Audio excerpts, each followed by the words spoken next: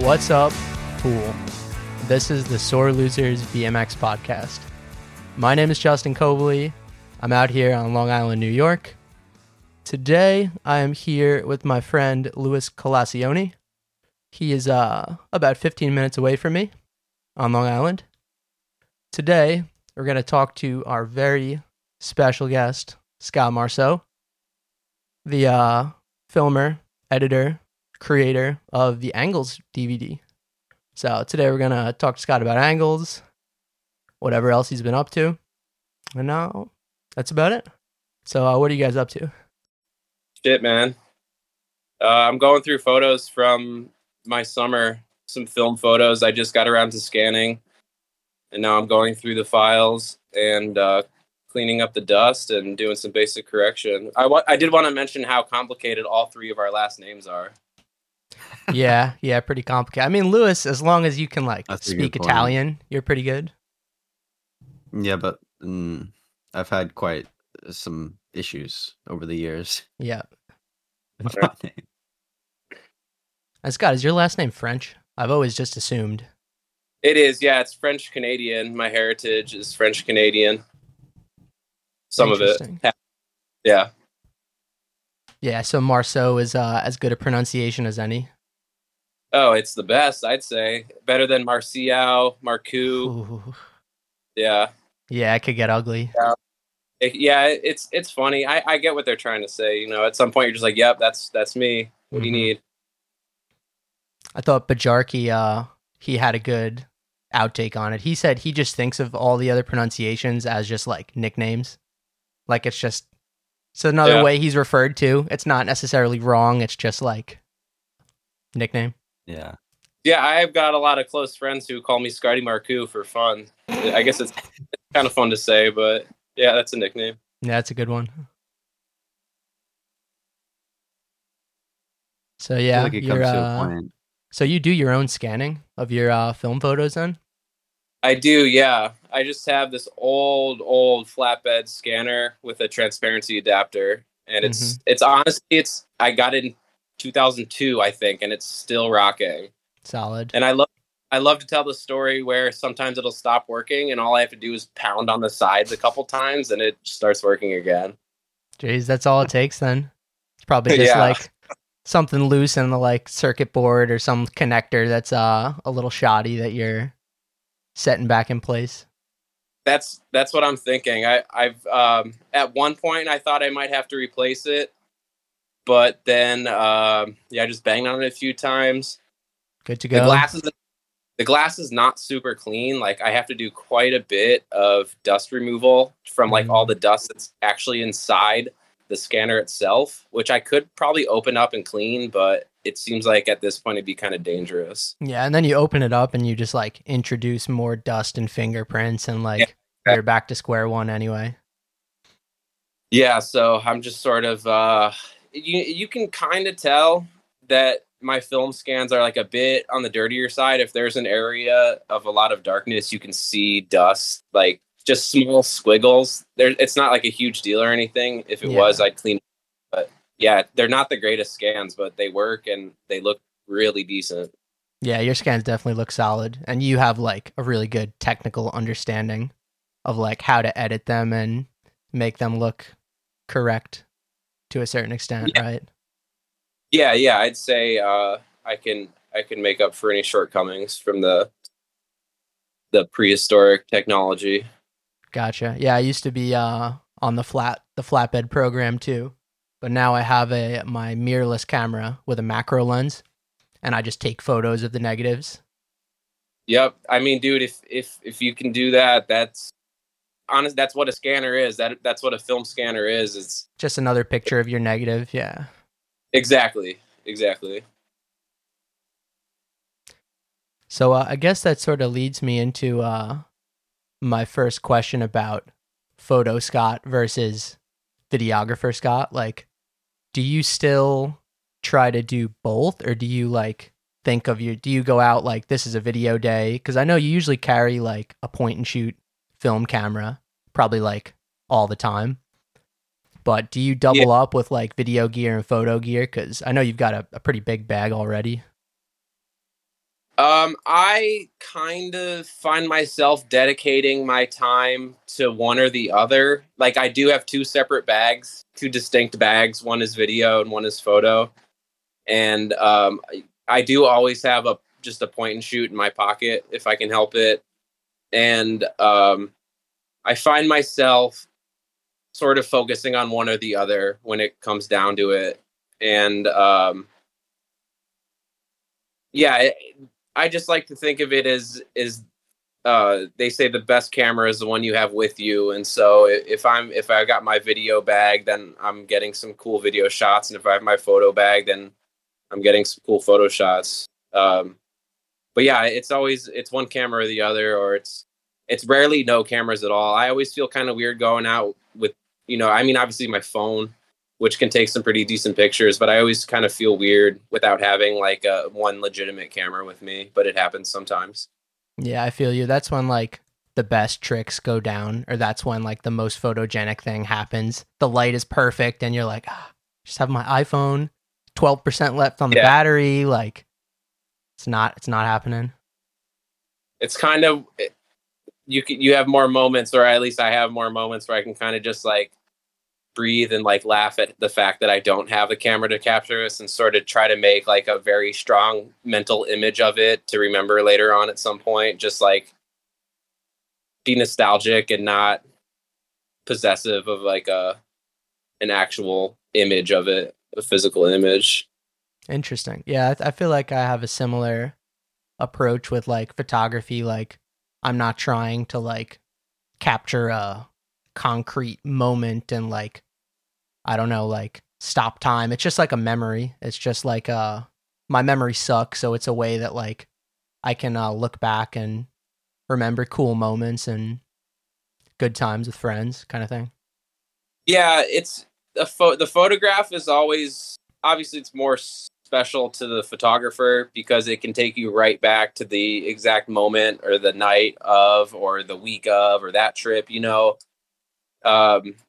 it's like it's a really special photograph that can do that for more than just the photographer, for any viewer to be taken back to a time or a place or a smell, or to like alert any other sense besides sight by a photograph is a special thing, because you're literally just looking at like a piece of paper or a file on your computer or on your phone, and if it can really like move people, if it can make someone feel something special, that's what makes a great photograph, I guess, in some ways. And some of the best photographs aren't technically precise. They're not technically like clean by any means. It took me a long time to realize that photos don't always have to be tack sharp and in focus and exposed correctly.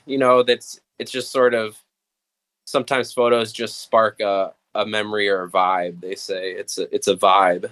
Yeah, but it's a real vibe, fam. Yeah. But no, I totally agree.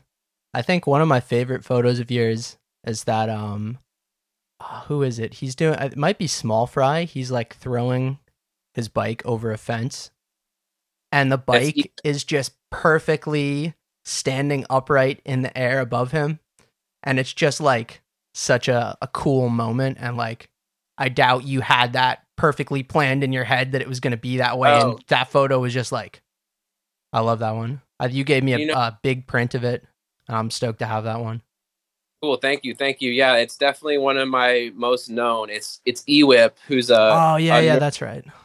North Jersey local, Tri-City area, tri-state area legend. Pegless EWIP. Boss. Yep. Style cat.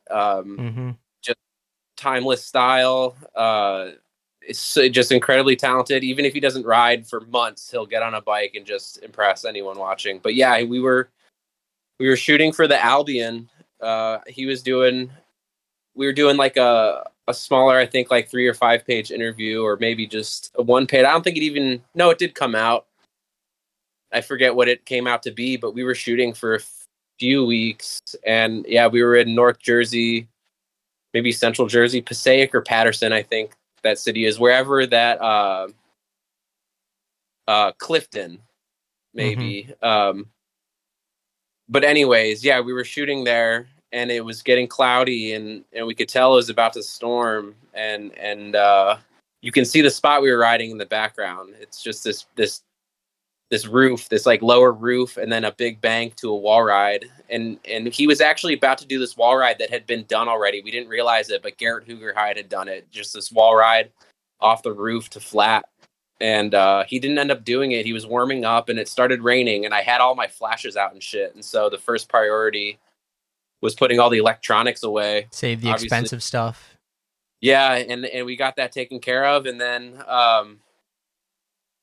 I had to go to this further fence to get my bag, a smaller fence to get my bags over, because the fence he's throwing his bike over is tall. Yeah, and, that's definitely like something that strikes you in the photo too. It's like probably an 8 or 10 foot fence. It's not like a little dinky shoulder height.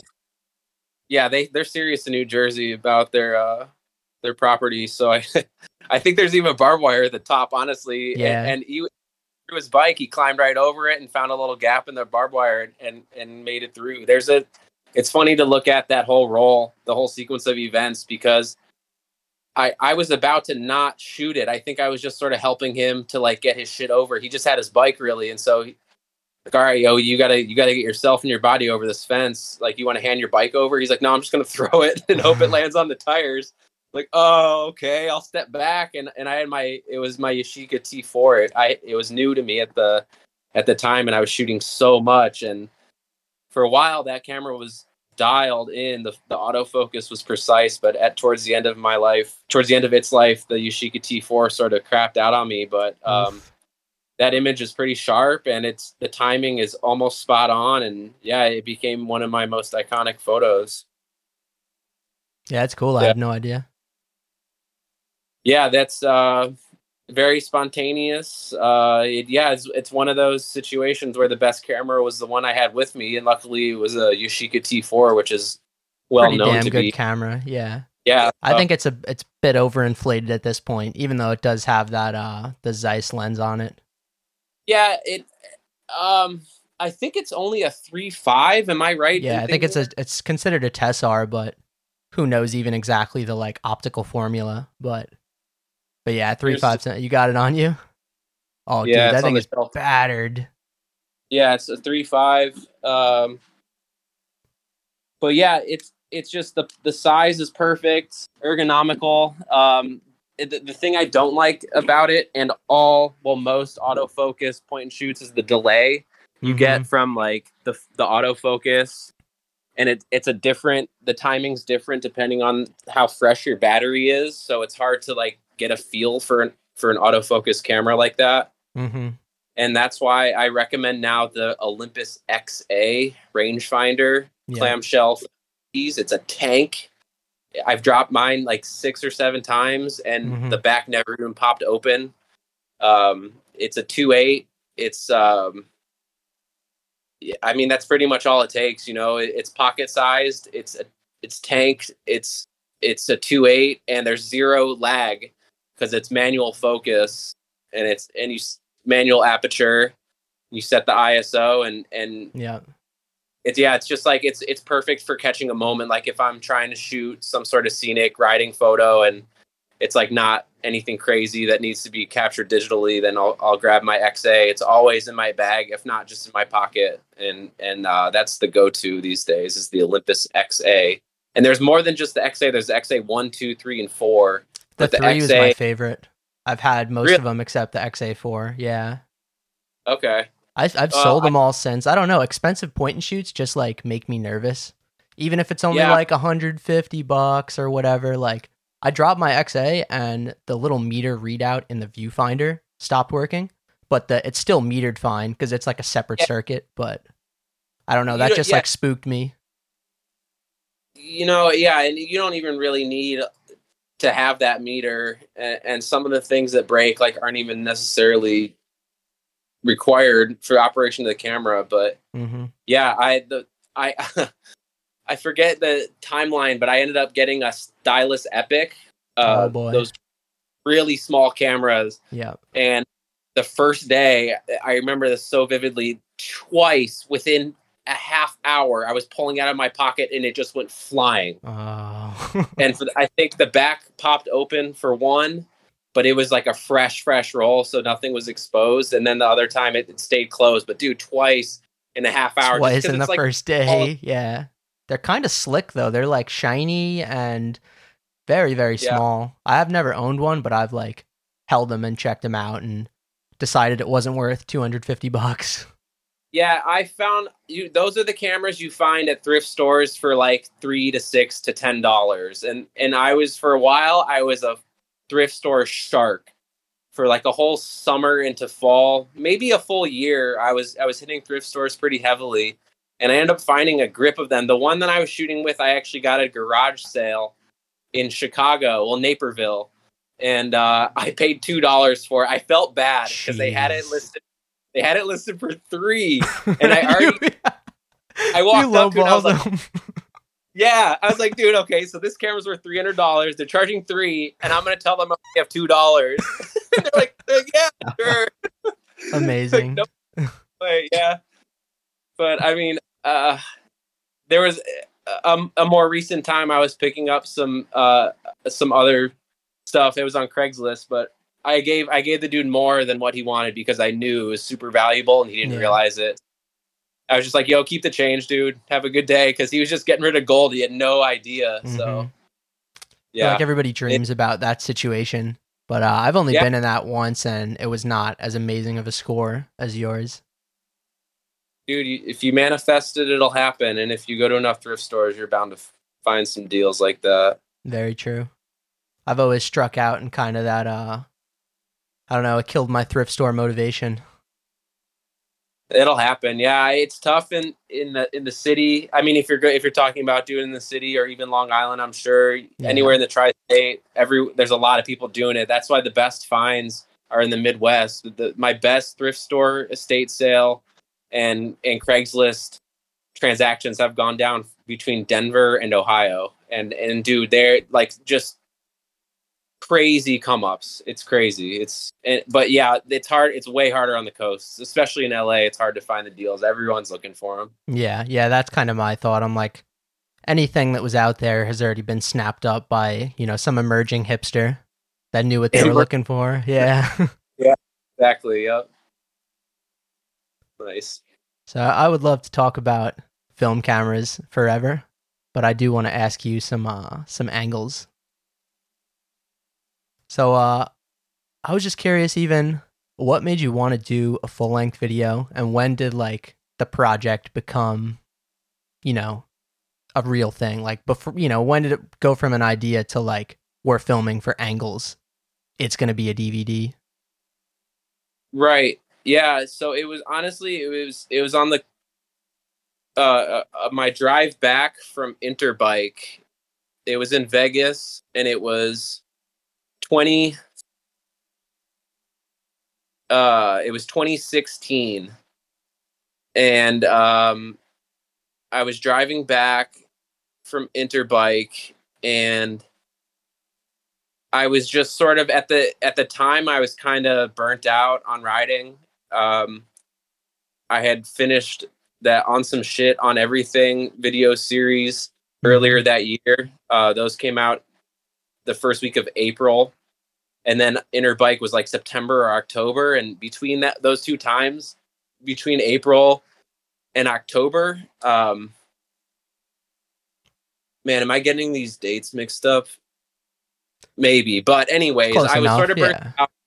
I was jaded. I wasn't really doing much. I wasn't even riding that much. And I was on my way back from Interbike, and I was thinking about how awesome it was that I think okay, so now I'm getting confused. There was an Interbike. There was a NORA event, the NORA Cup, where Stephen Hamilton was introducing Simone as Street Rider of the Year, and he was just being a lunatic on stage. Stephen Hamilton was just going crazy, screaming, making all kinds of weird voices and shit, and I thought it was so funny. And I think that was a different year. I think that was in Texas. Oh my gosh. All right. Anyways, it was a NORA Cup. I was driving back and I was thinking, yo, I have all this footage that didn't get used for On Some Shit on Everything. I was supposed to have a split part with Adam. Dylan Stark was supposed to have his own section. So we're sitting on all this footage, and I'm kind of like feeling bummed out. Like I knew I hadn't been in the scene lately. I hadn't been riding much, and I was just driving back like, hey, like this sucks. I think I need to get back into riding. I need some sort of project that'll spark my interest again. I thought, okay, I'm going to make a DVD. I'm going to make a DVD starting with this footage that I'm already sitting on. And I'm going to pick some riders who I want to film with, and I'm going to make a DVD. And how hard can it be? The name. Oh, what's that? How hard can it be? I already did the On Everything videos. That was pretty much a DVD. I mean, yeah, it pretty much was. It came down to being a bunch of different sections, and it just didn't make onto a disc, and there was no premiere event. Unfortunately, I wanted there to be one, but that was a situation where it made me feel better knowing that I'd have no one to answer to. If I made my own DVD, my own DVD, there'd be no one telling me you can use this song, you can't use this song, you need to be in this direction, not this direction. I wanted it to be my video and like not be endorsed or sponsored or skewed by any other entity but myself and my own direction. And so I thought, yeah, I'll make a video. And sure enough, as soon as I started telling people about it and people were getting psyched, it was like, all right, I'm back. Like I was just out riding more. I was meeting up, going on trips. And it was right when I turned 30 too. I turned 30 on the first Angles trip. And it's sort of like and I started the Bald Spot BMX hashtag on that day, my day. Yeah. And so that's like a good time marker. That was February 2017, sort of when I started filming for Angles properly, was February of 2017. So yeah, I guess it was, when was the last thing you filmed? Because you probably spent a good 4-5 years filming. I guess the pandemic probably threw a wrench in some of your plans, right? At least premiere-wise, because I remember... I had saw you 2020 pre-pandemic. You were on a trip to Brooklyn, and it was a huge crew. I don't know if you remember the day, but we were mobbing around Brooklyn probably in like July 2020. And no, is that right? So I think it was 19. Was that 19? Yeah, I don't think I went. Man, I feel dude, I'm terrible with dates too. Yeah, I don't think I was on the East Coast at all in 2020. I think it was 19, and the pandemic was not even a thought yet. That makes sense because I guess the pandemic, the official start was like really early 2020, right? It was like February. Yeah, it was like March so it was the end of 2019. Yeah, it was. I want to say it was summer 2019. It wasn't even the end. It was summer. Summer 19 for sure. But yes, so if there was a question in there, that was the last road trip I made for Angles was out to New York, stopping everywhere along the way, obviously, and that was the day Craig went in and got like most of his clips. Mm-hmm. Your clips from here, funny enough. Yeah, my clip was from a trip. The first time I came to California, probably like a couple blocks away from you. Yeah. One block away. I could hit a pitching wedge to that spot. That's so cool. Yeah, that's funny. And Grant rode that stuff right there too. And then you shot that photo of me doing the wall ride. That was all on the same block, like right across the street from me. Mm-hmm. So yeah, I like the way you organized the amount of footage, like with the amount of like guest clips and like it was really interesting, because I knew how long you'd been filming and like how many people didn't have parts but had footage. That's like especially when you released the back cover with just the wall of names. Yeah. Yeah, but it it was. all makes so much sense when you're watching it. Like, especially because I know like a lot of the dudes in there, like how it kind of goes somewhat chronologically with the mixes, but it also kind of goes by like crew and by like sort of team loosely. Yeah, you're right. Was that all And, like very intentional? very intentional. I spent a long time switching out clips here and there, trying to make it. There's only a few segues between riders that don't really make sense in some of the mix sections, like. But for the most part, yeah, there's like some sort of relation that ties together the two consecutive riders, you know what I mean? And there's that whole song, I call it the MidwestBMX.net section that starts with Grant C, and then it goes to Mike Stahl, Jesse Romano, and then it ends with Dan Kruk, which all, like, if you kind of know your shit and like you pay attention, they're all sort of in the same realm. That's where your clip is too, because Yeah. it's sort of, at that point it was a We the People thing, obviously. And I wanted it to make sense. It didn't need to, obviously, for the viewer, but I wanted it for my own sanity, for my own rationalization, for every cut to sort of make sense and not just be random. But a few of them in there are just sort of random, but they still work, I think. But for the most part, yeah, there is a reason for the order of the riders, if you will. Yeah, I definitely think that worked out. It makes a lot of sense. You know, even though I didn't know every single name, every single rider, I almost assumed that like they knew each other when I saw their footage kind of like lined up together. Like it made it, I don't know, it seemed like a little mini crew section Nice, yeah. throughout the video, which I liked. Definitely worked on that. It was almost everything was extremely deliberate and intentional. I spent, honestly, I can say over a year editing the video, like seriously. Wow. Over a year. Yeah, like you were saying, I wanted it to come out. It was supposed to premiere in April of 2020, but like come February when I'm about to plan it, it's like everything's shutting down. Like literally we're not everything. Yeah. We aren't legally allowed to congregate in groups of more than 6. Like I don't know if any sort of premiere is going to happen. So I talked to a few people that I was filming with, and like, yo, let's just keep filming. You know, there were only a couple people who had a problem with it, but the people whose sections were done, probably, right? Yeah, I mean, a couple people. Yeah, it was more advantageous for a few people rather than others to keep filming. A few people obviously were like kind of done and ready for it to come out. And they're like sitting on their clips, like some more progressive stuff that should have come out at that time, you know. But we were lucky enough to not have a lot of footage taken out, a lot of clips get done in that interim. But it worked out nicely for like Sean Moore and I. We'd link up any given weekday, and we'd be able to ride almost any school without any problem. Middle of the week, middle of the day.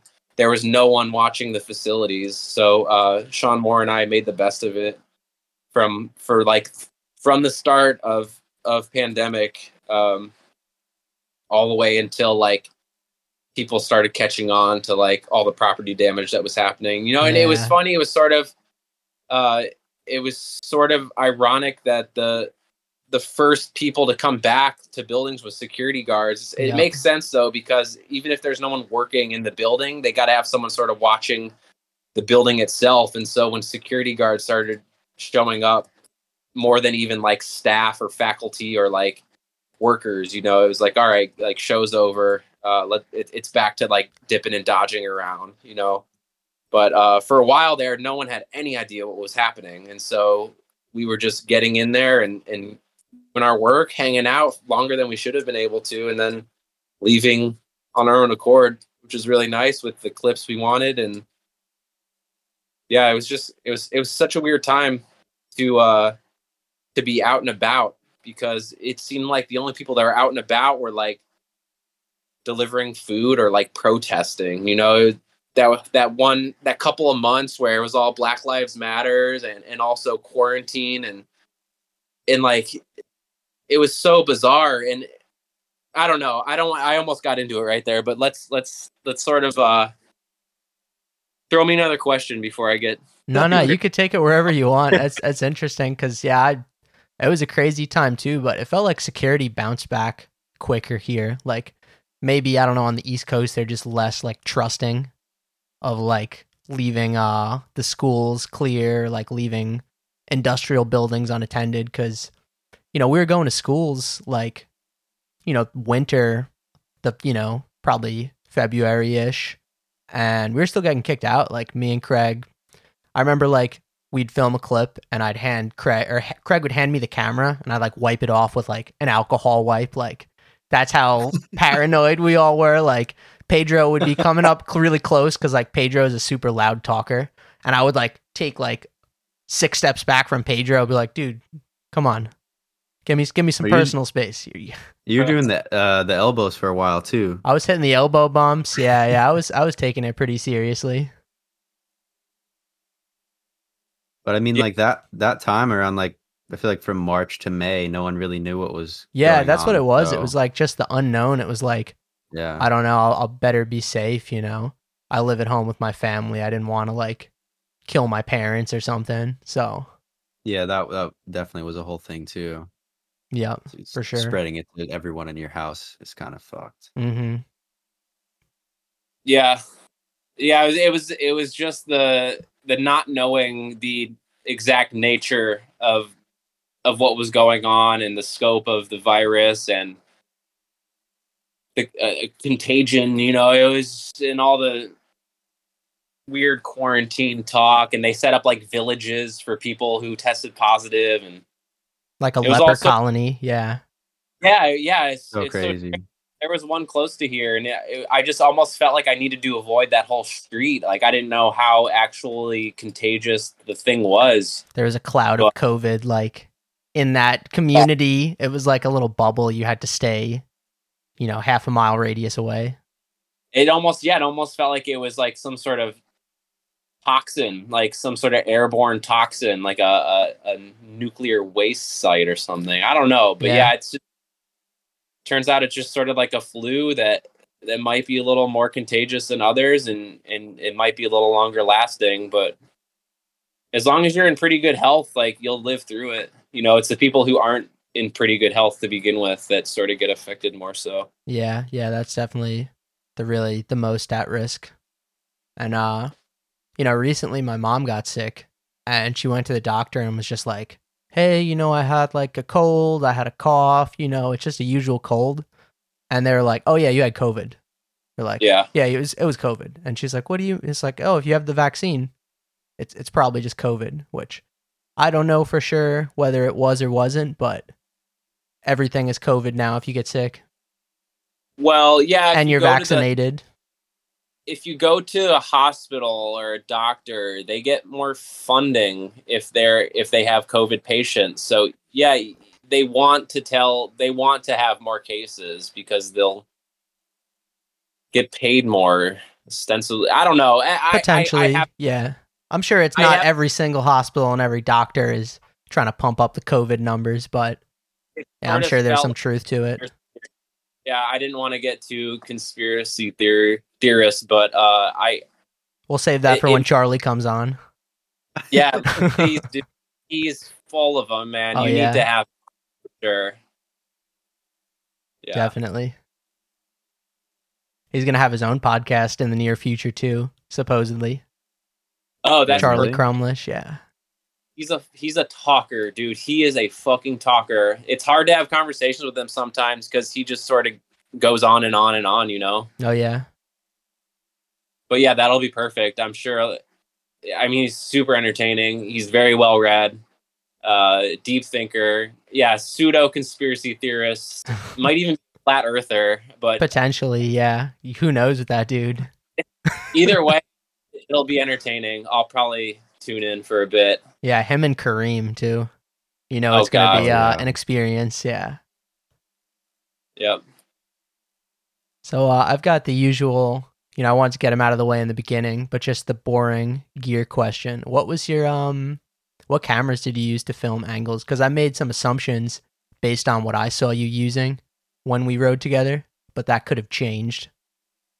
Yeah, no, I don't think I changed it up at any point. The mainstays were the Panasonic HMC 150, which is sort of just like a bigger HD version of a VX.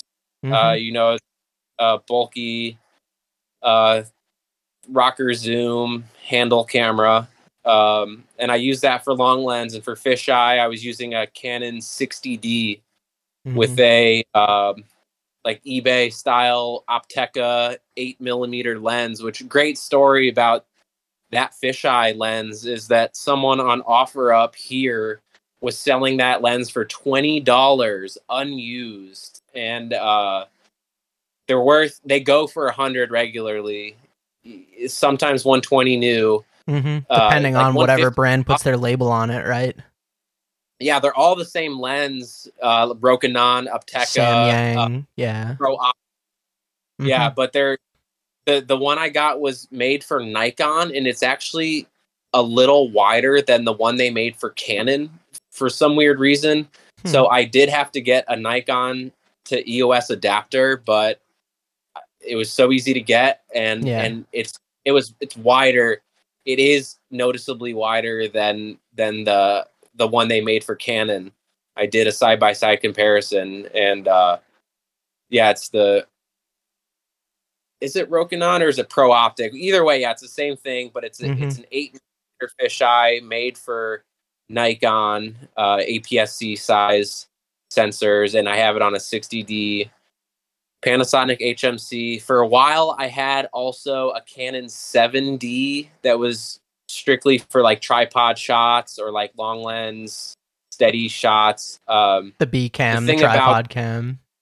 Exactly, yeah. I'm not good with the manual zoom on the DSLRs, so that's why I only use that one for fisheye, and then the other one was just for steady tripod shots. And then for a while I was carrying around. Well, at the beginning I was shooting a lot of Super 8, and then that got really expensive, and so I switched to VHS-C for sort of the B-roll, color shots, the stuff that gets like spliced in, the little artsy segments and stuff. But it's sort of just the B-roll stuff was either Super 8 or VHS-C. And there's a couple shots in the video that are actually iPhone. Really? And I kind of filmed my computer screen with the iPhone again to make it sort of just glitchy and lo-fi fucked. It a little bit, yeah. So yeah, and nice. That stuff was just spliced in at random. So I think it kind of just blended pretty well. But towards the end, it was just the HMC 150 and the Canon 60D for fisheye. And then I had a light, I had batteries, and then I had bike tools and tubes, whack. Yeah, my bag was full and it was heavy, and I couldn't. It became more about being able to survive a day pedaling around rather than like getting every single shot that I needed to get. I could tell going through my footage, a majority was filmed in 2018 and 19. I think I was sort of like most full throttle. I had decided on the name. I decided on a lot of the direction. A lot of the writers already had their songs, and so I was being able to make more specific and deliberate shots based on their songs. And so I more of what I wanted, so I could kind of just focus on the gear that I knew I needed. And all I really needed in the end was a long lens and a fisheye, and one like a tripod shot if I needed to, or I just handed off to whoever was there to get the second angle. But I was a lot more deliberate towards the end, where in like 18 and 19 I was getting 3 angles of almost everything, and just and 2 coverage. Yeah. I feel like it's better when you're kind of just like the sole filmer, because whatever angle you film is the angle, and you're kind of just, you have to just make the decision on the spot what's you think is going to be the best way to show the trick, and kind of just you're committed to that. Yeah, there is definitely there is a simplicity that you can reach that makes things a lot easier.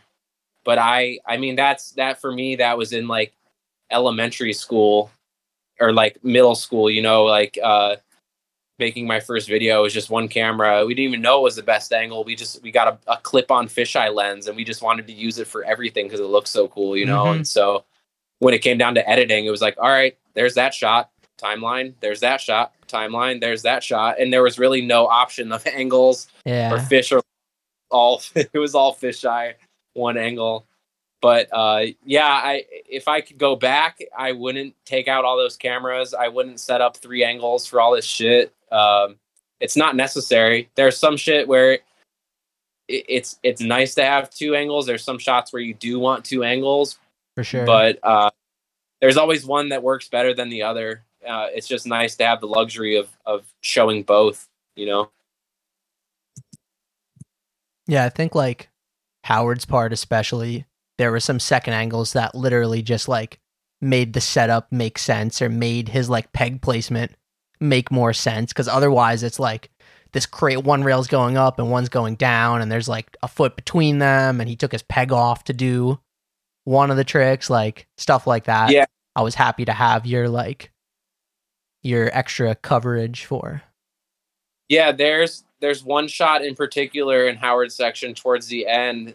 He does a crooked grind, like a 60-40 crooked grind, where one rail's lower and then one rail's above it to the left, and he's got his right front peg on further over, and then his left back peg down here. And I had Nick Sebasti film the long. I was fisheye, and there was a threader at the end. It was a very complicated setup, and so we needed the 2 angles, and I kind of wanted to just set one up on tripod, but it needed to be in the middle of the street or across the street, and I didn't want to risk having a car go in front of it, or just to take out a variable. I gave the camera to Nick, and he filmed it super tight. Yeah. The shot in there is like, it's like knee and peg and rail, And I was like, at first I was like, damn, dude, like real tight, yeah.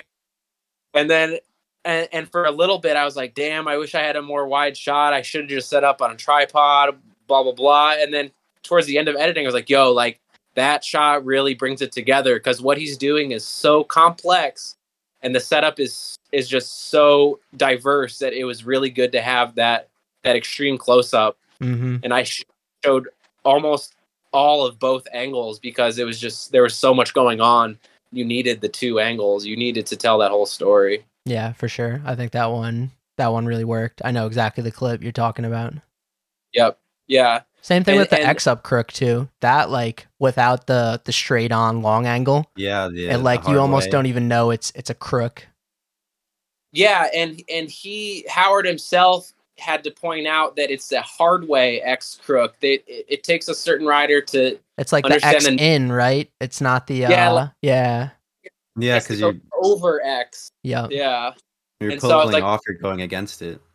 Yep. Yeah. And I was like, yo, okay, so we really need to show more than one angle of this. Yeah, if the fisheye angle almost didn't show it was a crook, and the long angle shows that it's a hard way X into it, where like, yeah, if he was to start letting go of the X, it would push him out of the crook, where the easy way X, you can sort of let go of the X a little bit. You could even like crank arm out a little bit. But dude, yeah, that hard way X is deadly. But he said recently that was the cleanest one he's done. And I'm glad it's for angles because he's really pushing the X grind. Did you see him do the 180 fakie X down that rail? Yeah. Yeah. He did X up grind up a hubba, which I don't know if I've really seen before. Yep, he's wild with it. Him and Dustin Arp, they love the X up grinds. Dude, yeah, Dut's the that triple kinker. Yep. The long yellow one. That clip insane. Yeah, that X up grind to crook too that he did. Yeah, that one too. On that rail in Tallahassee, that was pretty insane. Yeah, that's one of my favorite stories too for that clip because we literally went to Florida just to get that clip. Really? Yeah, it was the last trip for filming, and we all flew into Atlanta. It was Dustin, Howard, Alex, and I. And we all flew in separately and linked up. And for a day, we rented a truck and we drove down to Florida just for that rail. And we got there that day and we were all ready to like post up. We were ready to watch a battle. I think we brought snacks, you know. The folding chairs came out. We were ready for it, and he ended up getting it within like 20 minutes. And it was incredible. It was he did it so smooth, and we were surprised, we were hyped.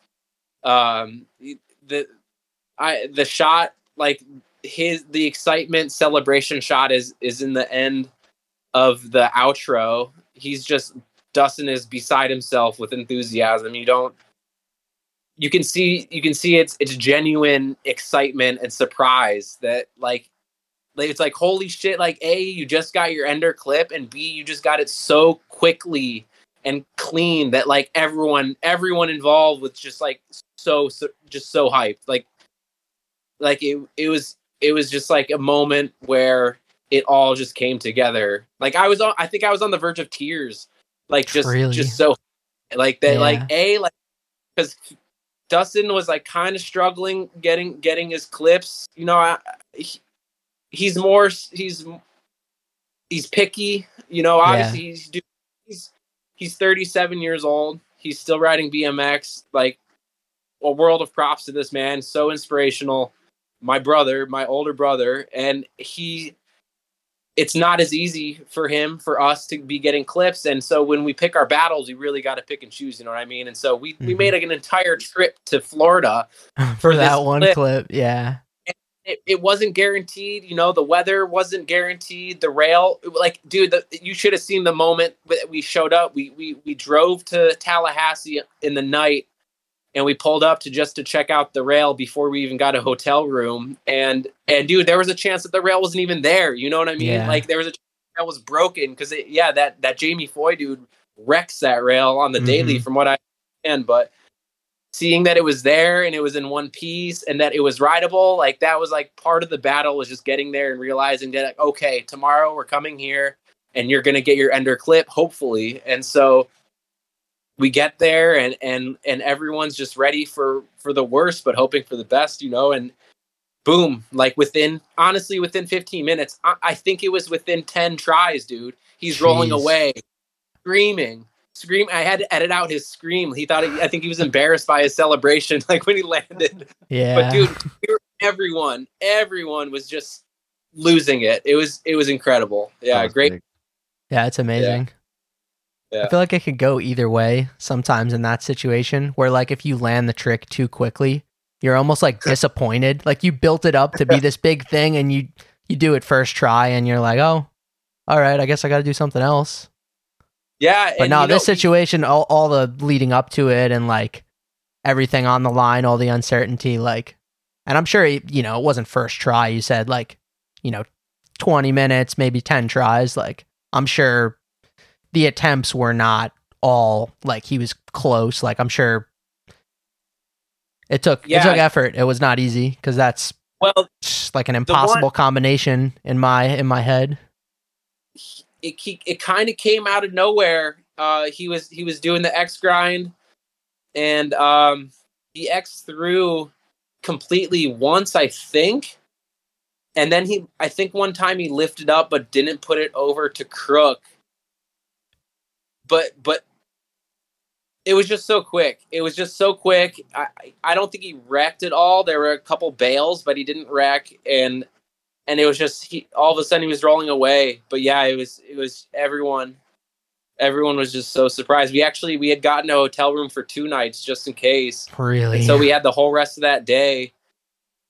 We ended up riding the rest of that campus, which is stacked. Holy shit, dude! That whole area. Yeah, a lot. Yeah, it's that campus is cool. Alex got some stuff, and then on the next morning, Alex got this one clip. It's this like little like 3-stair to out rail, right side, fat, round, like teal aquamarine colored rail. It's in Alex's section where he does like a gap out to Pegs unlucky underside. His pegs grinding like the bottom of the rail, and like, he's got his pedal locked in, and we were getting chased out by security, and that was kind of like our exit from Tallahassee, from Florida altogether. Was like being chased by security, Alex getting his clip, and we pedaled from the clip. He landed it, and I ran. I was on foot, and he pedaled to the truck. He threw his bike in the truck, and we drove back to Atlanta right after that, because Atlanta is another story, dude. That place is stacked as well. And, yeah, I've heard. And we wanted to get there. There was so much more to do there. So that was our Florida trip. Yeah, sounds like a good trip. Yeah, it worked out. So yeah, I was curious. We were talking about Dustin. Do you know what's his knee situation? Because I've seen he rides in a brace. Does he have like a ACL thing? Do you know the details there? Well, the most pertinent detail right now is he just tore his other knee earlier this year. Yeah, well, I think it was in February or March. He blew out his other knee. Mm-hmm. And he's actively recovering from that. But his existing knee injury was an ACL blowout with surgery. I'm pretty sure he's got Dutt's gnarliest scar is on his stomach. He ruptured his spleen, I think, was the story. Riding? When he was like in high school wrestling. Riding. Uh-huh. It's a crazy story. It's a really crazy story if you ever talk to him about it. But in a nutshell, his spleen or some other internal organ was ruptured, and for a few days he was living with the pain. And I guess it was like after a wrestling meet he had where he was finally like, yo, like I got to go to the doctor. And the doctor's like, hey, like I don't know how you're living through this. Like most people would have passed out from this pain. And like he got an emergency surgery, and he's got this crazy scar up his stomach. Jeez. And then his knee is I don't know the exact story of his knees, but yes, he just blew out his other knee, and so I don't know if he's going to be riding dual brace, but that's definitely a possibility, dude. But yeah, he has no plans of slowing down from what it sounds like, and so again, a world of respect to my older brother Dustin Hart, because he's just so dedicated. He's so down for the cause, for the struggle, for the pain, for the glory, like every cliche that could be said about Dustin, like wanting to do the BMX thing. It's just like, he's doing it, he's living it. And it's great to watch, and it's inspirational. Yeah, it's awesome. I was just curious because, Lewis has been dealing with a knee injury. So I guess it's just been a little more like on my mind when I see like riders with a knee brace. Like Mastroni used to ride in a knee brace for probably a couple of years, right? Yeah, I remember that. Knees, they're sketchy. I guess the younger you can get them fucked up, the better. Maybe, I don't know. You got it. My best advice, I guess, is to keep the rest of your legs strong, keep the quad strong, keep the calves strong, because that's less wear and tear on the knee itself. I don't know. Like I saw the clip of Dustin's recent knee blowout is just, it looks so like nothing. So like nothing. Yeah. Like he just puts his foot down or something. Yeah. Excuse me. Yeah, take your time. So I guess now would be a time I can ask Lewis, how are you doing with your rehab and your knee? Oh, I mean, tracking along, just slow with the knees. I mean, there's a slow healing joint. It just takes a while. It takes its time. You got to put the work in. But what Scott was saying, dude, I mean, like keeping the muscles around your legs strong is super, super important, just to prevent injury as well. Because I mean, like that's an easy way you can tear it. But a lot of those knee injuries, I mean, like it's just like a random, you put your foot down a little weird, and it just goes. But it's so weird how it can happen like that. Yeah, it's a very scary thought. Yeah. Very. I did watch the clip of Dustin, and it looked like nothing. He planted his foot. It didn't even look like it was hard, like a hard plant, but it just twisted in the right way and snapped. There goes a ligament, Yeah. Yeah. What'd you do to yours, Lewis? Mine was ACL. Yep, it's the most common, I guess, but there's so many. I mean, there's four major. It's very common. It's not a good one to tear, but it is like extremely common in like all sorts of sports. yeah, yeah, you always hear ACL, sometimes PCL, Yeah. MCL. I don't even know what the last one's, LCL or something. I don't know, but there's a Yeah. lot going on in the knee, and with what we do, it's too common to just plant your foot wrong. And yeah, I guess I don't know if I should probably maybe get mine checked out, but at this point, I think I've been doing enough strengthening of the rest of my leg. I ride road bikes fairly often, and so my quads are pretty toned, if I might say so.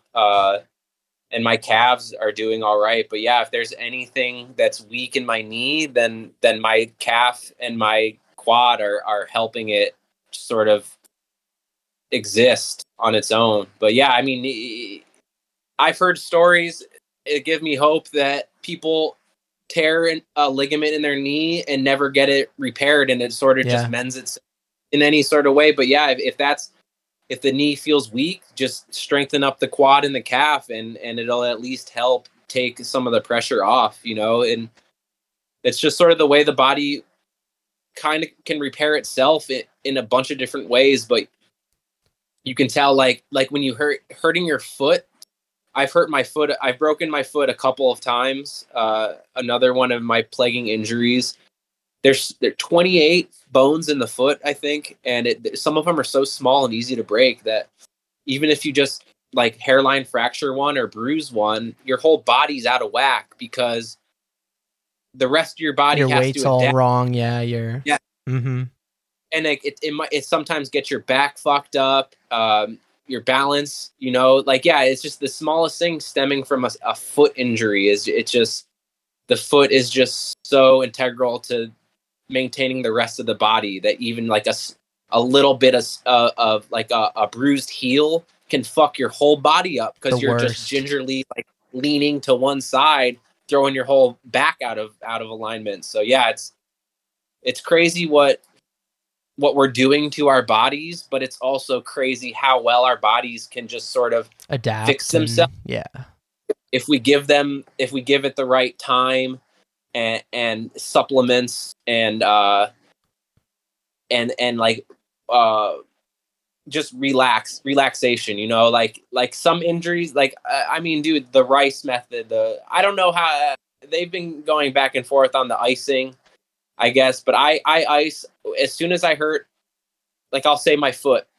The last time I hurt my foot, immediately elevated it at the spot, put it up on something, got ice as quickly as possible, and ice 15 minutes, no ice 15 minutes, ice 15 minutes, no ice 15 minutes, but keeping it elevated as much as possible throughout the entire day helps immensely. Yeah. I see too many people, kids mostly, hurt themselves, and they just don't think two shits about it, And there is the fact that a younger, healthier body can mend itself easier, but it's crazy to see younger kids like just sort of hop right back on their bike, like in a fucking air cast. Sometimes kids still like you see it at the skate park. Yeah, especially. But I mean, props to a young, healthy body. I used to have one. I used to be able to get back up and just sort of be made out of rubber. It felt like at some points, but man, like getting older is just taking more time to listen to your body and give it what it needs to be able to get back out there. It's keeping your body healthy leads to keeping your mind healthy, and then it just leads to longevity in a lot of ways. Riding has become this just sort of like long-term battle with just keeping my body mobile and my brain young, because with every injury now, it's like, man, am I still able to do this? Do I still want to do this to myself? Like, is it worth all of this pain and struggle? I don't know. I mean, I've been getting hurt a lot lately, so I have a lot of that on my mind. But yeah, it's just listening to your body and giving it what it needs to heal itself is sort of the name of the game at this point, Definitely good advice. Yeah, I think Jeff Z is like a really good example of that. Like, he's out on the bike, he's shooting a lot, for companies. So maybe he's not always like filming clips, but, I watched Jeff Z battle for a clip. I was trying to think where the clip went. Maybe it just went on Instagram because I shot a photo of it and I think he just put it on Instagram with the clip maybe. But he was getting bucked over the bars. He was getting like, face right up against the rail and like, dude, he's still going. That's amazing. He is and vegan powered, right? Plant powered. His diet and his stretching. We call him, a few of us call him Old Stretch and Fart because he's always stretching and always farting. And he's so ashamed of his farts anywhere. Like in the middle of conversation, Jeff Z, I don't want to throw him under the bus or anything. I don't think he's not listening. But he just farts like in the middle of like a serious conversation. Like, all right, like there must be something to it. But he's got a very strict vegan diet and he's always stretching. And dude, he's in his 40s and he's still riding BMX. So there's got to be something to that. And for sure. And keeping your body agile and nimble and I don't know much. I've been trying to look into different diets these days, but there might be something to the vegan diet that just helps keep you going. And Jeff Z is a glowing example of what your body can keep doing if you just give it the right resources, and you just keep it ready for battle. Yeah, you're right. Absolutely. And I think, what you said, like your mind plays as big a role with riding, especially like even just your reaction time has to be super quick and you just have to make a split-second decision where, if you're stuffing your face with McDonald's cheeseburgers and Coca-Cola, you may feel like a piece of shit and like get a face full of rail instead of putting your hand out or something. You're very right. Yeah. Yeah, and it works. It works differently for everyone. You see a lot of people just smoking so much weed and riding. It's like I don't know anybody like that. Shut up. They make it work, but dude, traditionally you get stoned and your reaction times are slower. But some people they're like cats out there, just getting out of any sticky situation, just stoned off their ass. And it doesn't have to be weed that slows you down. You're right. Like a poor diet will fuck with your brain, your reaction time, your perception.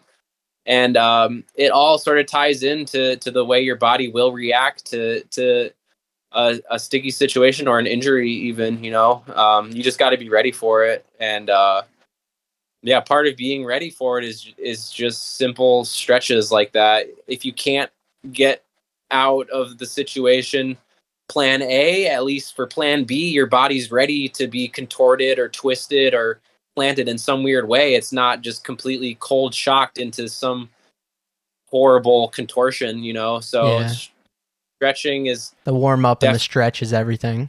I think once you're over like 20, 22, the stretching before the session becomes like essential. Cause I'll get on a bike and like immediately I'll just get off, like, need to stretch, can't do, like, I'm gonna just pull something. Yeah. You just feel tight. You don't feel like comfortable. I've read conflicting sides of the argument where you want to stretch before you do any activity, or also you want to warm up a bit and then stretch. Mm-hmm. And so my go-to these days is before I even pedal. Sometimes I'll like pedal around the parking lot or whatever, but I'll jump rope for a few minutes just to get warm and nimble, and then I'll stretch and then I'll ride. But I try not to do any sort of riding, even like a hop 180 or like a bunny hop of any sort, until I'm a little bit warm, because you never know, like you just never know. And the more you can control your motions, like jumping rope is huge for me these days. It's definitely my favorite exercise or my favorite warm-up method. But do you keep a jump rope in the camera bag? I do. Really? I keep a light one. The one I use at home has weighted handles, so I don't like to carry it around. Mm-hmm. But it is very, very useful. And if you don't even have one, you just do jumping jacks. You just jump in a rhythm. Yeah. Simulated jump rope, imaginary. Yeah. And you get your body warm for a couple minutes, then you do your full stretch routine, hit the ground, sit on your butt, do any sort of leg stretches, back stretches, arm stretches. I love doing the neck roll, and I'll do the neck roll until I don't hear any like creaks or crunches.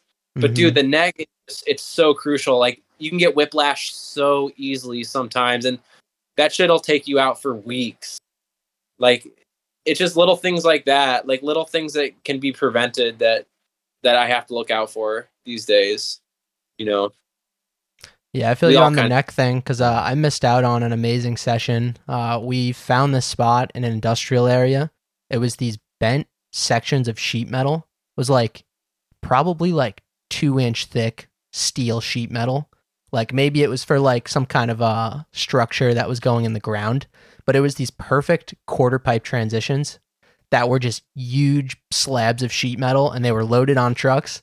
And climbing over the fence to ride them, I tweaked my neck and I couldn't even carve the transition. Luckily I had a camera, so I got to like shoot my friends. I think Austin was there. Johnny Nemesek was there, a Long Island legend. And, shot some photos of them. Johnny tabled out of this very, very sketchy tetanus shot inducing, and it was probably like easily like an 8-foot quarter, and he was tabling like 3-4 feet out of it with no deck. But I couldn't even carve it because my neck was just like in agony.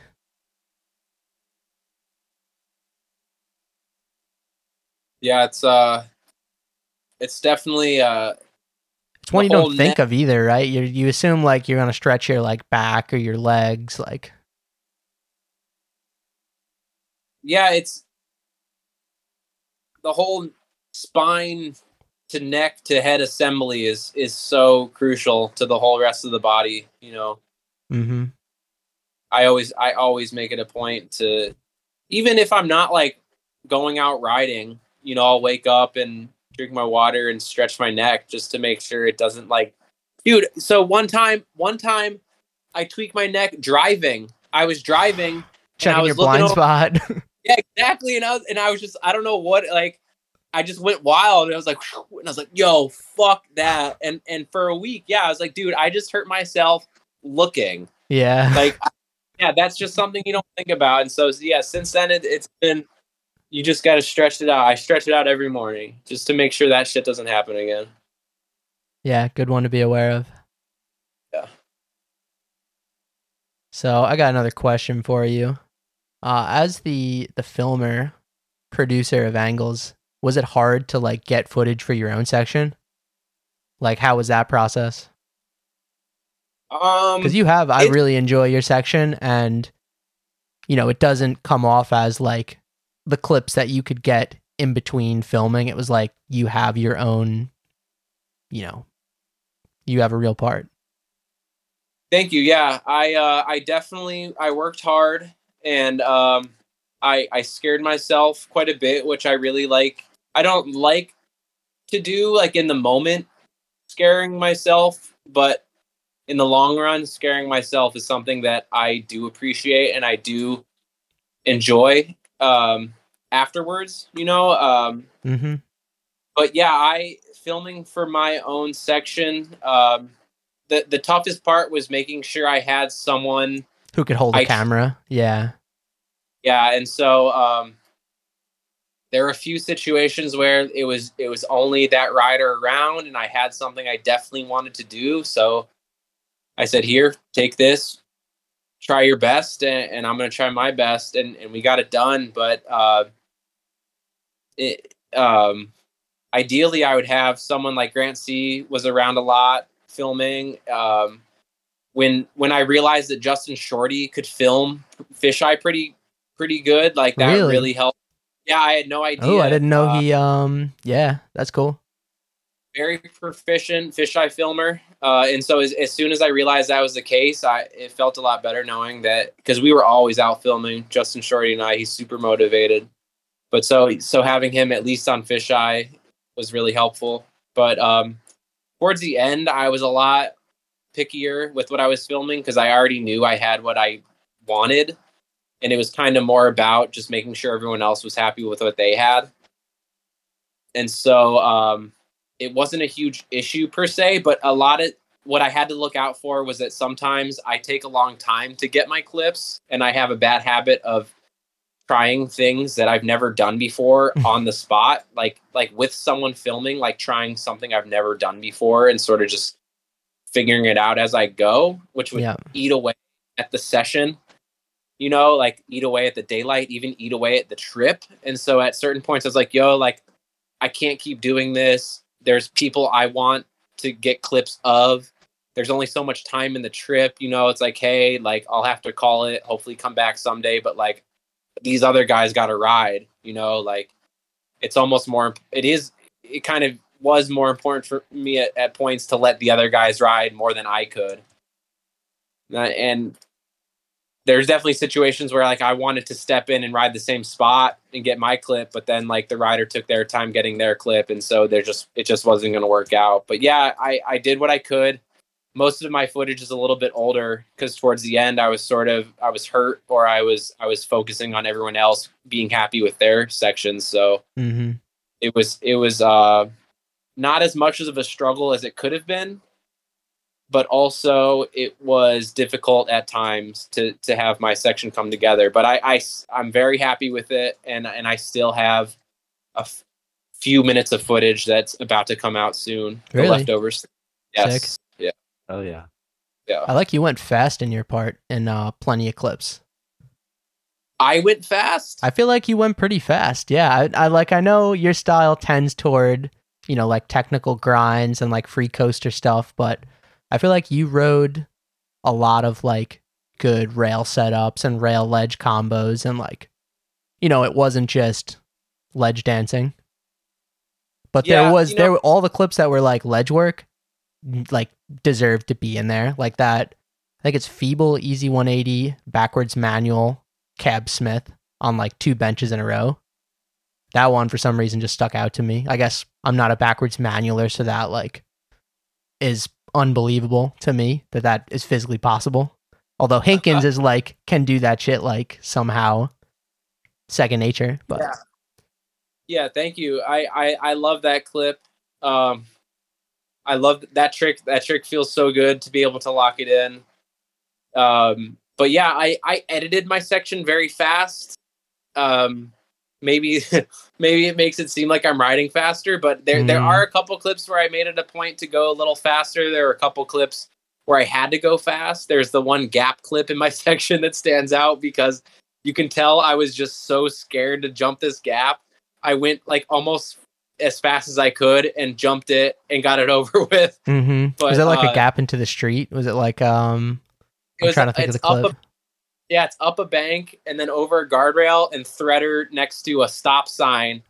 It's like up a launch, over a cement block, over a guardrail into a driveway with a stop sign thread. And it's so like I went back and forth on even including it in my section because it was kind of sloppy, like untucked, like kind of survival hop. Yeah. But I thought it was funny, and I didn't have any other gaps in my section, so I threw it in there. But yeah, that's the fastest I've gone for a clip. It like in years was for that gap, I think, and then like for a couple like basic grind clips, I did go a little faster just to make it look better.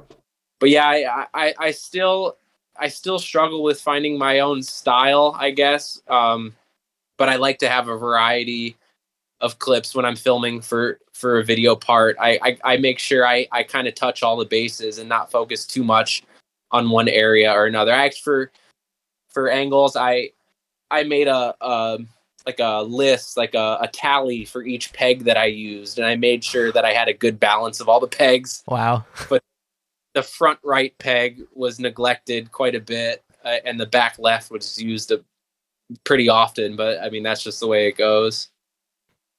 Yeah, that's the reason my fourth peg came off after a few years. At least my mental tally was like so deficient for that back foot peg. It's just like, why do I have this on? Like it's Right. just in the way and it feels unnatural to grind on. Like switch ice has always felt terrible. Switch feebles, I felt like it was a crutch because I'm goofy. So all I did was like switch feeble hard. And I thought it was Gotcha. just like, let's get rid of it. Yeah. Were there any really hard clips from your section that like, other than holding on for dear life, the guardrail threader? Like you think was that the hardest clip to get in your section? Probably not. No. Mentally, it wasn't even the scariest either. There's a couple things in there where I was just like terrified. Well, I guess that gap is up there, but actually getting the clip was just a matter of pedaling fast and going for it. I'm trying to think. Like I remember I struggled with the ice to Smith to pop up Smith on that. It's like a ledge, drop ledge to cut right side. It's like a stepped setup. ledge, right? It's like going up. Yeah, I know the clip. Yeah, so I was going up it with like an ice pick and then Smith, and then you had to go up the next ledge to Smith, and I just couldn't get that second Smith pop for whatever reason. That's kind of the day that I realized that I understood the Smith pop up, where like the Grant C. Smith pop up, right? He's say that again? The Grant C. Smith pop up. Like he's sort of the master of it, right? And that's kind of who I was picturing. He doesn't really lock. He doesn't lock into the Smith. He sort of just taps it lightly and then pulls right back up. Mm-hmm. And I kept sort of digging into the first Smith and not having the time or the muscle to like pick back up and hop again. But it's a matter of just like gingerly like touching your peg into the first Smith, keeping your weight all the way back still, and then just sort of like popping right back up. It was sort of like that's a clip where I learned it on the spot, the Smith pop up. But knowing it now, it's definitely good to have in the bag, and it sucked at that session. It took me so long to figure it out, but that one took too long. How many hours are we talking? More than one? Oh, okay. Yeah, it wasn't hours. It was probably a half hour, but it was still like. On. Then you learned that trick really quickly. 30 minutes, dude. I'm the worst at that too, where I will take literally 2 to 3 hours to get a clip, to the point where like I'll have to stop because I can't like hold on to the bars anymore. Yeah, but I mean, yeah, I've been there too. I'm trying to think if there's one in my section, but yeah, I mean, obviously, I think we've all had situations where we just had to give up because we were just too weak to hold on anymore. We couldn't get the clip. There's situations where I got the clip, but I wanted to clean it up. And so I kept trying and wore myself out, or I kept trying and got hurt and settled for the first one. That's definitely a situation. My second to last clip, I went and tried it 4 different times, and I wanted it to be my ender, but I didn't do it as clean as I wanted, so it ended up not being my ender. What's the clip exactly? It's the 180 onto the pad to fakie ice to Smith to cab out. Yeah. That's like a Grant C spot, right? It's in California. Yeah. Yeah, it's just like a little banked driveway to low right side ledge. And yeah, so I was doing 180 up onto the driveway, and then it was sort of a drop into the ledge, which was really nice. It wasn't like hard to ride, but I'm not going to say it was easy to ride, but I wore myself out on 4 different occasions. I rode until I was just wiped, dude. And I didn't get it as clean as I wanted, and so... Even the make in the section? Because I didn't even have a second thought that was sketchy. Even the make? No, I'm really... You're just being real picky, yeah. Fakie ice being the dry ice where the front wheel is under the ledge, and so I kept... Because the make in the section was I think it was I think it was the second time I went to film it, and or maybe it was the third time I went to film it, but it was early on in the tries. It was after work, and it was early evening, because for the rest of that time it got darker, and I landed it a couple more times, but it was sloppier than that. But that was actually the cleanest one I got, and I still wasn't that happy with it, so I didn't use it as my ender, and my ender clip ended up being something that I filmed in like 2017 or 18. I think it was on that first Angles trip, honestly, where like at first I didn't think much of it, and then like the more I kind of showed it to people and thought about it, I was like, you know what, like I do really like that clip. And I actually, it's funny because when I was filming it, it was in Austin, and I was staying with Charlie, and I pointed out to Charlie, I'm like, yo, Charlie, I'm gonna do this, and he's like, what?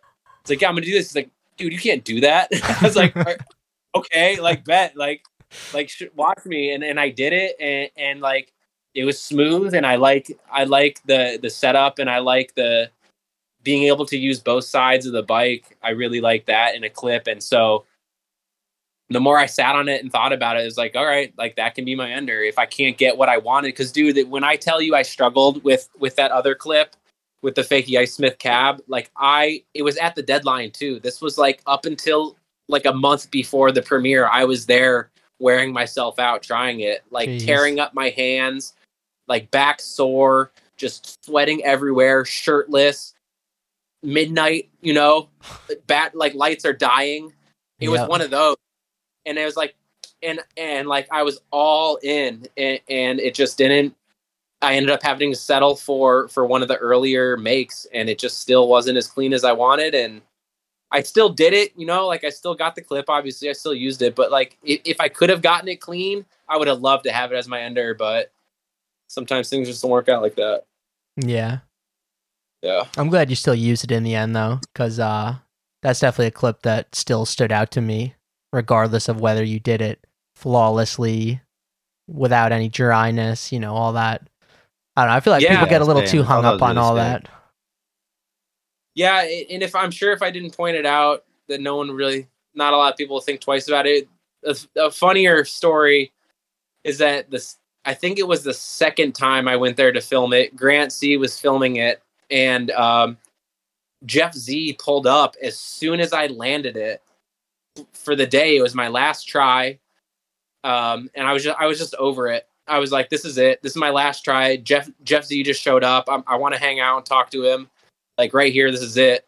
And I landed it, but I knew it wasn't that clean. Like I knew it was super dry. I didn't even bother to watch it, but I still landed it. And Z was hyped, and I was hyped, and Z was hyped. He's like, yo, like that's a really good trick for this setup. Like you're really using it. And I was just sort of like thinking in the back of my head, like I'm not using this clip. Like I knew that I did it sloppy, but I was like, thank you. Like, yeah. Like I didn't say it out loud, but I was like, I'll be back to get it cleaner. But just knowing that like it's appreciated by someone like Jeff Z, I was like, all right, like there's probably something to it. Maybe it doesn't have to be the cleanest ever. And it's not my ender, so it doesn't like stick out as much. But yeah, I mean, there's a few things in there I would have liked to done cleaner, but it is what it is at this point, Give me one sec. Yeah, take your time.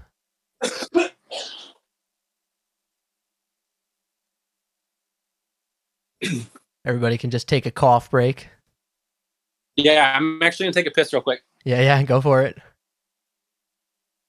So what do you got going on today, Lewis? Not much. Chilling? Yeah. Did a little bit of like knee rehab earlier before this. But got a little bit of work to do, then chilling. Gotcha. Because I think I might do a little local session. Word? I'm not sure if this is going to make it into the podcast, but yeah, there's a new spot in Bayshore.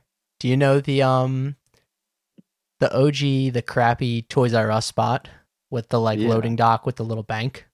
There's something new there? Yeah, so they put in these little they're these like ankle height fat yellow rails that are like dumpster guards. It's like a 3-sided like frame that goes around the base of the dumpster. Okay. And they're like pole jams on the open side. No way. Yeah, they put in a crazy spot, and Oh shit. I don't know if I'm making it to the skate park today, so I was thinking maybe roll through there. So if you want to come, you're more than welcome to. Yeah, let me know. I'm down. Yeah, for sure. I'll let you know. We'll talk more off air. I think Scott is coming back to us. He must have taken a speed pee. Oh, I was just thinking about a clip I struggle with in a different way. Was mentally, I was taking a bunch of bitch runs at this. It's towards the end of my section. It's this kinked hubba with a rail on it. It's like a 4-flat-4, like a quick one. Is it the one you did on both sides? No. No. That one's old, and that was quick. I was in my prime of riding when I filmed those clips, but when I was riding for the one I'm talking about now, I was on a quick day trip. No, it was an overnight trip up to SLO, San Luis Obispo with Reed, and I was just bitch running. You know, I always like to just go for it, just sort of calculate, visualize, and go for it. And as soon as I take one bitch run, it just almost becomes like multiple tens, dozens of bitch runs, you know? Yeah. I'm guilty of it all the time. Yeah. Every successive bitch run just becomes harder, like more difficult and difficult. And so I was just in a downward spiral of bitch runs at this point. And finally I was just like, yo, Reed, like if I don't hop right here, we're leaving, like next spot, you know, like we should go film some other stuff. And I don't know what made me do it, but I was like, I just went for it. And it was one take, got the clip. I was so hyped. If I ever show that raw clip, dude, I was losing it as much as Reed was losing it behind the camera. Like, it's funny when I was editing that clip, I cut it like right before Reed's celebration. He was screaming like before, like it was this tight landing where I had to like carve out before a wall. And like right as soon as I was carving out, Reed was screaming from behind the camera, and I threw my bike, and I was like, dude, like that. And that really, I want to say that was like spring of 19, maybe fall of 18. But like from then on out, it was fuck, I forget when exactly it was, but oh, you cut out there for a second. I don't think we could hear you. like, yeah. Oh, sorry. Oh, My girl was calling me. Let me text her real quick. You can hear me now, though? yeah, I can hear you now. Okay. You want to pause for a minute? You could talk to her? No, I just texted her. Oh, word. It's good. Okay. So that clip like sparked like this flame in me to like really go harder, you know, like just the fact that I fired it out, like it was a mental battle, but as soon as I pulled the trigger, it was in the bag. And so that really like mentally sparked my riding for the almost the rest of the filming for my section. I was on a roll. That gap that we were just talking about, that was the next day after that clip.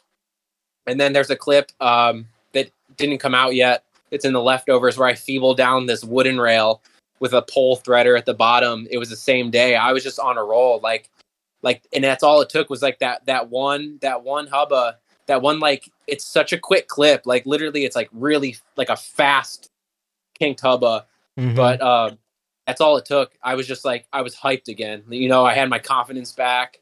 I had the drive back, and I was just having fun, like scaring myself. And that carried me for probably about a year until I hurt my foot. I was trying to get an ender, and I broke my foot. And then right after that, I broke I tore a ligament in my thumb. And that was kind of like, that was June and August of last year. It was almost exactly a year ago today.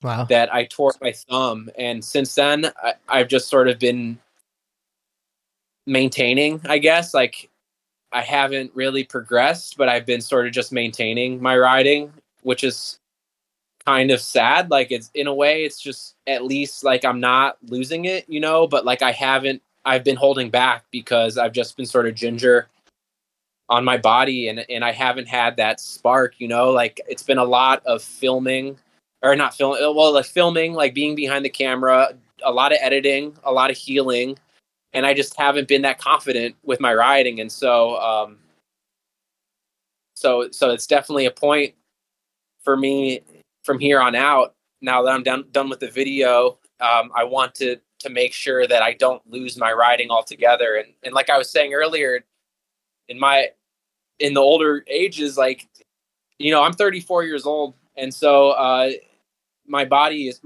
probably in its 40s, dude. I got city miles. Like, I've done damage to almost every part of my body, and so the moment I stop using it, I'll lose it. You know, like, there's a lot of merit to that saying, if you don't use it, you'll lose it. And so even something as simple as like going to a basketball court and just riding flatland for like a half hour, just to keep that dexterity, to keep that mobility, to keep the muscle memory going. Like, the longer you go without riding, the harder it is to get it back, you know? And so I have to be careful not to completely let it go. Like, as bummed as I get on injuries, on like mental setbacks, on like being sick, you know, there's just so many things that go into like being motivated to ride. And then beyond that, being motivated to send myself, to scare myself, to like struggle with a clip for hours, you know. It's just like it's a process now, but the more that I actually just ride my BMX bike, the easier it all becomes. And that's something I didn't realize until my 30s. It was just being in practice, like being you have to be comfortable season. on your bike. Yeah. Exactly. Even if you're just pedaling around on the BMX, hopping curbs, doing manuals, like whatever, like it always helps just to be ready to go out and film, and to like scare yourself, to be comfortable, to be confident, you know. And it's for a while I thought I could just go out and like send it, like, yo, I've been riding for like 20 years, dude, I should be able to just go out and do this and that. Yeah. But no, like, doesn't work like that. Yeah, that's when you get hurt.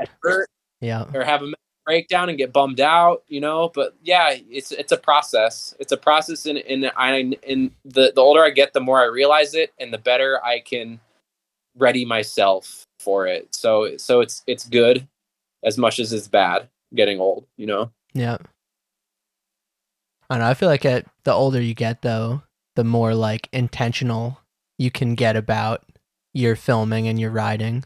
Like, it makes you a better mental rider, even if it doesn't make your like actual skill better, if that makes sense.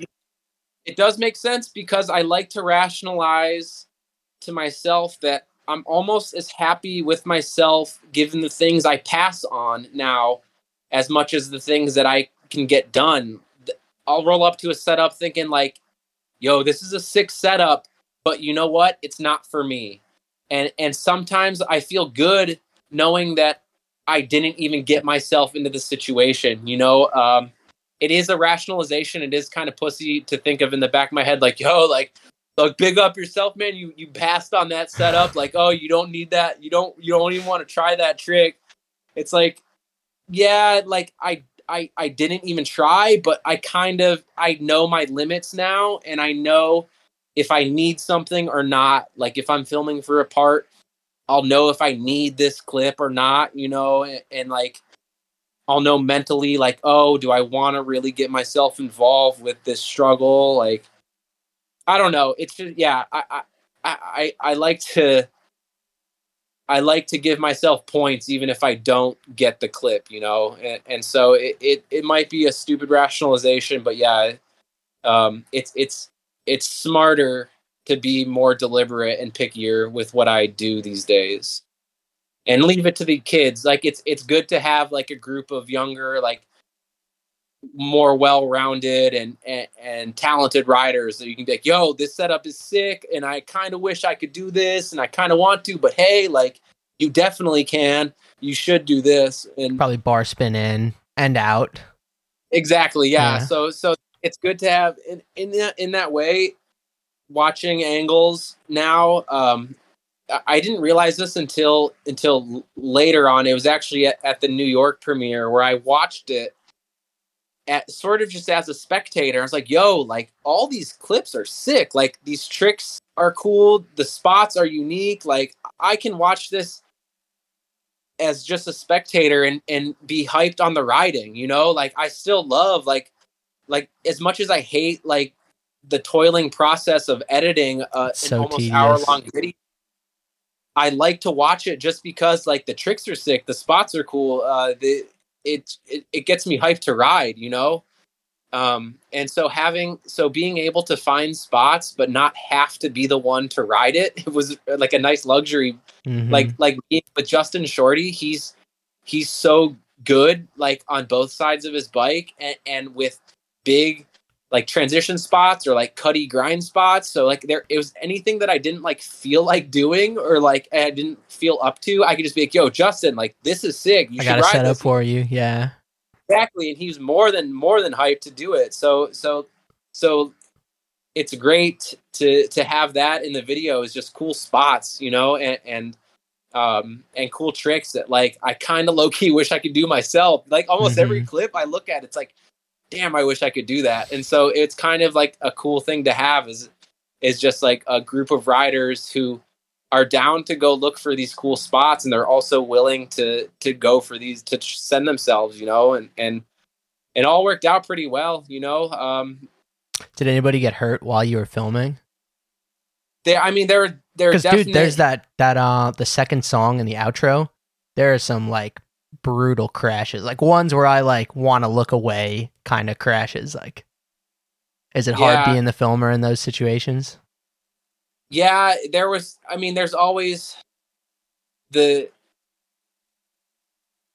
situation where you didn't film it great or they didn't land it great, and you kind of want them to clean it up, and then they get hurt trying to clean it up, or they get hurt because you missed the first one. You know, that always sucks, and that always hurts more.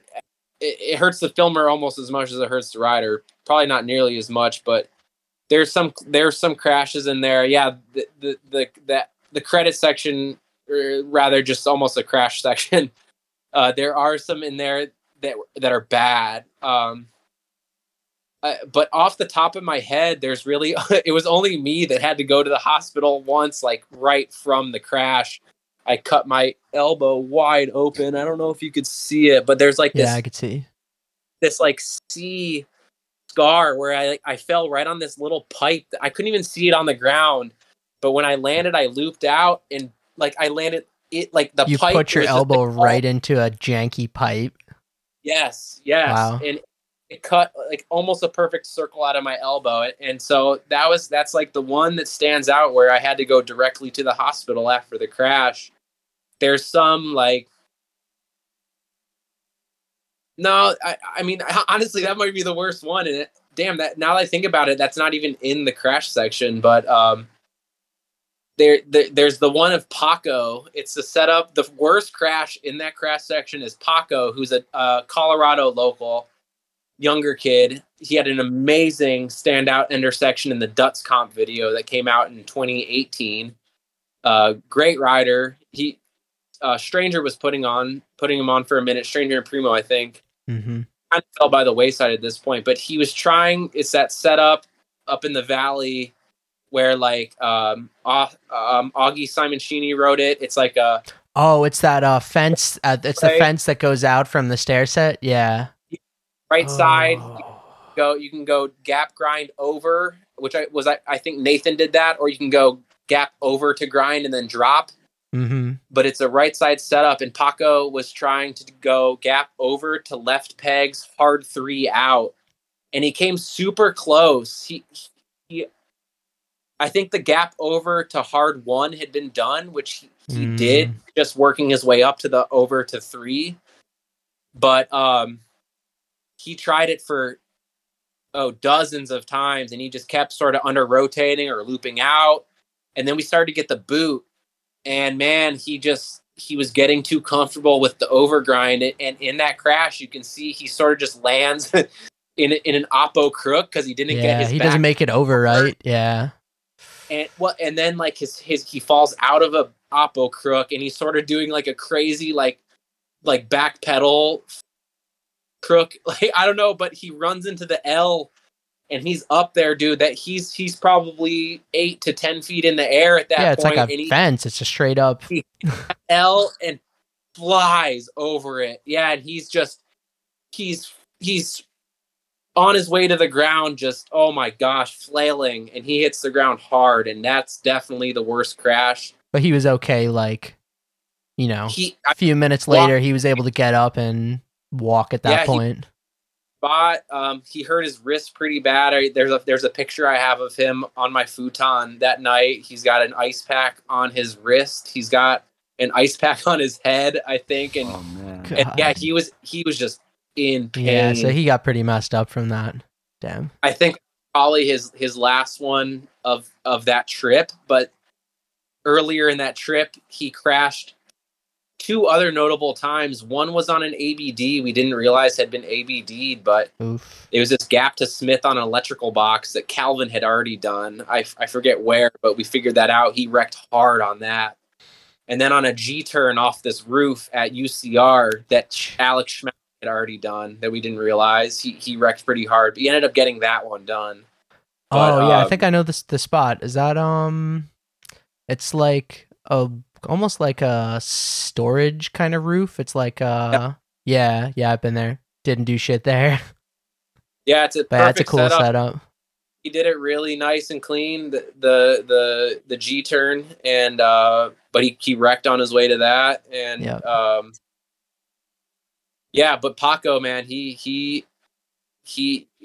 Dutz comp section is phenomenal, but he came out to Cali. This has happened to a couple people who came out to Cali to film, but they just weren't on top of their game, and they ended up just getting wrecked. And Paco is just the glowing example. Well, for my video at least, because Paco came out to film specifically for angles. He came out with Dut for one trip, and he just sort of sent himself every spot. He just went for gold and just got wrecked or did something ABD because we just didn't do the research to find out. But I mean, that's the way it goes. Like I said, you got to be in practice. You got to be ready, or else you're just gonna get hurt or worse. Yeah. I think as long as the rider like knows what they're in for, like you don't seem like someone who would like pressure anybody into like getting a clip. Like it's fully they're at their own discretion. Like I'm bummed when somebody gets hurt when I'm filming, but it's never like you need to get this clip or you're off the team or I'm not putting any of your clips in the video. Like it's always like, dude, I'm sorry, that sucks. And they're like, yeah, it sucks, but like, it's all good. Not your fault. Yeah, exactly. I definitely try not to put any direct pressure on the spot on the rider. Like there's some things like I'll like send a screenshot or like I'll send something to someone like, yo, like we should go check this out for you, man. Like I think this would be really sick. And they're apprehensive or whatever, and we get there and like, I don't know. And I don't like step up and say like, dude, you got this, man. You got this. It's totally you. I just kind of like step back and say like, dude, oh, this angle looks sick. Oh, it looks so cool from up here. And I definitely make it a point to not put too much undue pressure on the rider because I know what it's like to be in that situation. I really don't appreciate it when people try to push me to do things that I don't feel comfortable with. There are some situations where like I'll consider the pressure, but for the most part, I work better if it's completely on my own volition that I want to try something scary or dangerous. But yeah, I don't. Whereas like some other people I've ridden with or watched film clips, it's like, yo, like chill, like take it easy on them. Yeah. If they don't want to do it, but that's not my decision to make. But yeah, I definitely take a back seat when it comes to that because I hate to be the one responsible for an injury. If someone just sort of hucks it because I told them to and they get real hurt, it's like, dude, that's my fault. Like almost 100% my fault. Yeah. But at the same time, you want to like provide some encouragement, like motivation. Like you want to be like, oh, the setup's perfect. It looks so cool from down here. Like, this is like your trick. Like you're the ice pick guy. Like you got it, man. Like it's like a fine line. You kind of have to walk. There is there is the line though, and you got to know where that line is, and I've honed in that line, and um and it kind of is rider by rider. You know, there are some riders who like to be degraded, they like to be demoralized, they like to be egged on, you know, and so I'll play into that sometimes, but I'm definitely not that guy who's going to start throwing insults and calling names because they won't try something. But definitely riders who it's like, yo, like there's riders who like, yo, slap me in the face if I don't go for it right here. It's like, okay, that, but yeah, it's a little much. Yeah, whatever it takes. Sometimes, you know, it's a fun struggle most of the time, you know, but I definitely try to not be responsible for the injury. But if I know it's something that the rider can do, but they're just not feeling it at that moment, it's like, yo, I'll bring them back. You know, like I'll make it a point for like the next weeks or whatever to like come back to that area. Did I cut out right there? No, you're good. No, I don't think so. My phone said 10% left. Oh, I'm gonna plug in. We could call it a morning soon. Oh, word, yeah. To finish that story or that situation, I would like make it a point to like make it back to that area just so they would have like a second chance to be like, yo, you know what? Maybe I should go check that out again.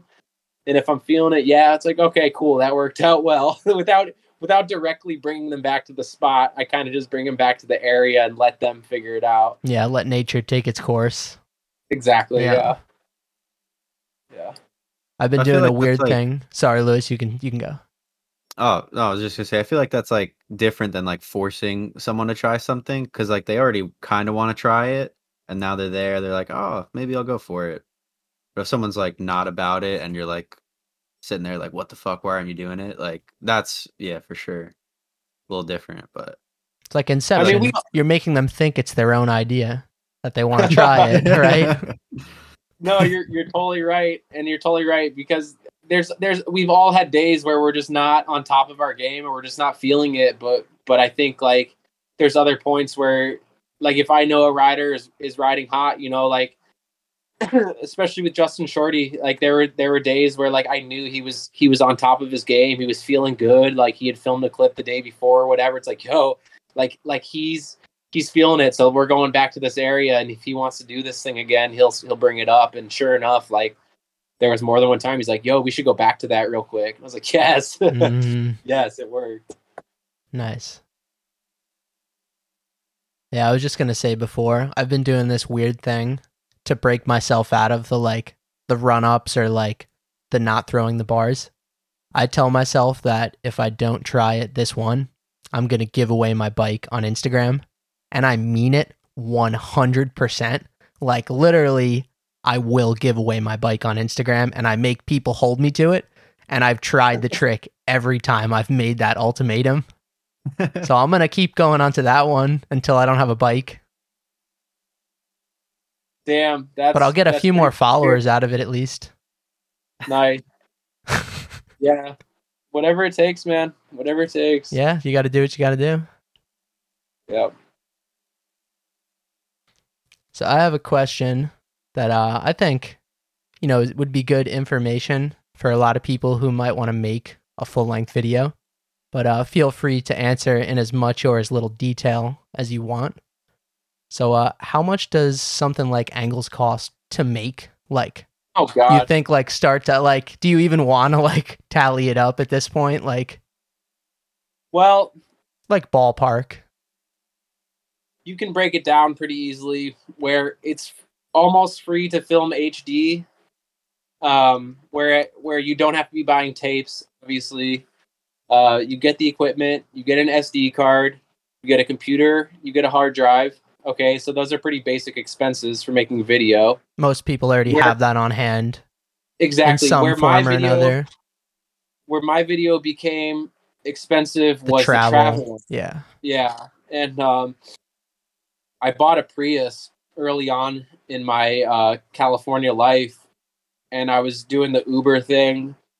I was doing some delivery gigs, and so it was working out pretty well. And so I thought it makes sense to just start traveling a bit more. And it added up though. I mean, obviously it adds up, and there were some summers where gas was more expensive than others, but for sure, it's the gas that racked up the costs, and then I ended up having to get my head gasket replaced. Oof. Yeah, And that so could be that's rough. like the worst thing you can hear for your car is a blown head gasket.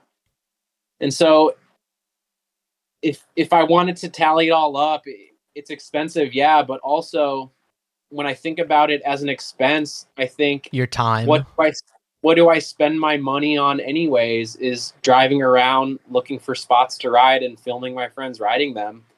And so really it wasn't an expense at all. It was just sort of an experience that I spent money on to be able to go out, ride different spots, hang out with different people, and visit different cities. So it's really what I was going to spend my money on anyways. So I Yeah. can't even really think of it as an expense, but rather like just living, you know. Mhm. It's just gas, really. It's just gas. There were a few trips where I had to book a few rooms more than others. There were a few trips where it was just Alex and I. There was one trip where we made it through Texas, sleeping in parking lots almost Really? every night. There was one night where we got a room, but every other night, like he'd bring his hammock out and he'd set up right outside the car, and then I would just sleep in my trunk. And we made it work. There was one night where the sprinklers turned on in the Walmart parking lot, and then there was one night where we got kicked out of the skate park. We were sleeping in the skate park. That one was in California though, up in NorCal. Mhm. But for this one Texas trip, man, we just made it work. And any night that we could get a good night's sleep, or at least enough sleep without paying any money for a room, was great.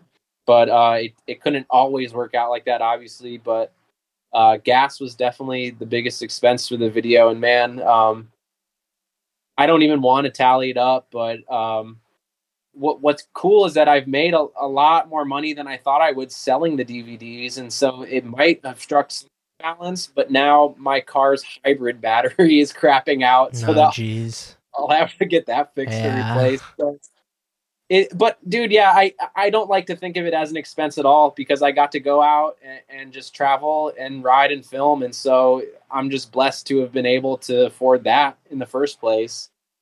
And now I have a job that I love, and I'm sort of back at square one where I have no real project I'm working on, and I'm able to go out and ride, and I'm just getting back into my riding confidence. And it's like a circle. As much as that's a metaphor for a lot of things, it's like come full circle where I'm back to being focused more on just riding and building my skill sets, and keeping my body and mind healthy enough to keep doing this for another few years, you know. Like I don't dude, it's just crazy to think about how much we actually live through, and we're able to keep going out. I was before we got on this call, I was watching the Paralympic Games, and dude, these people are bound to wheelchairs for the rest of their lives, mostly, you know. Like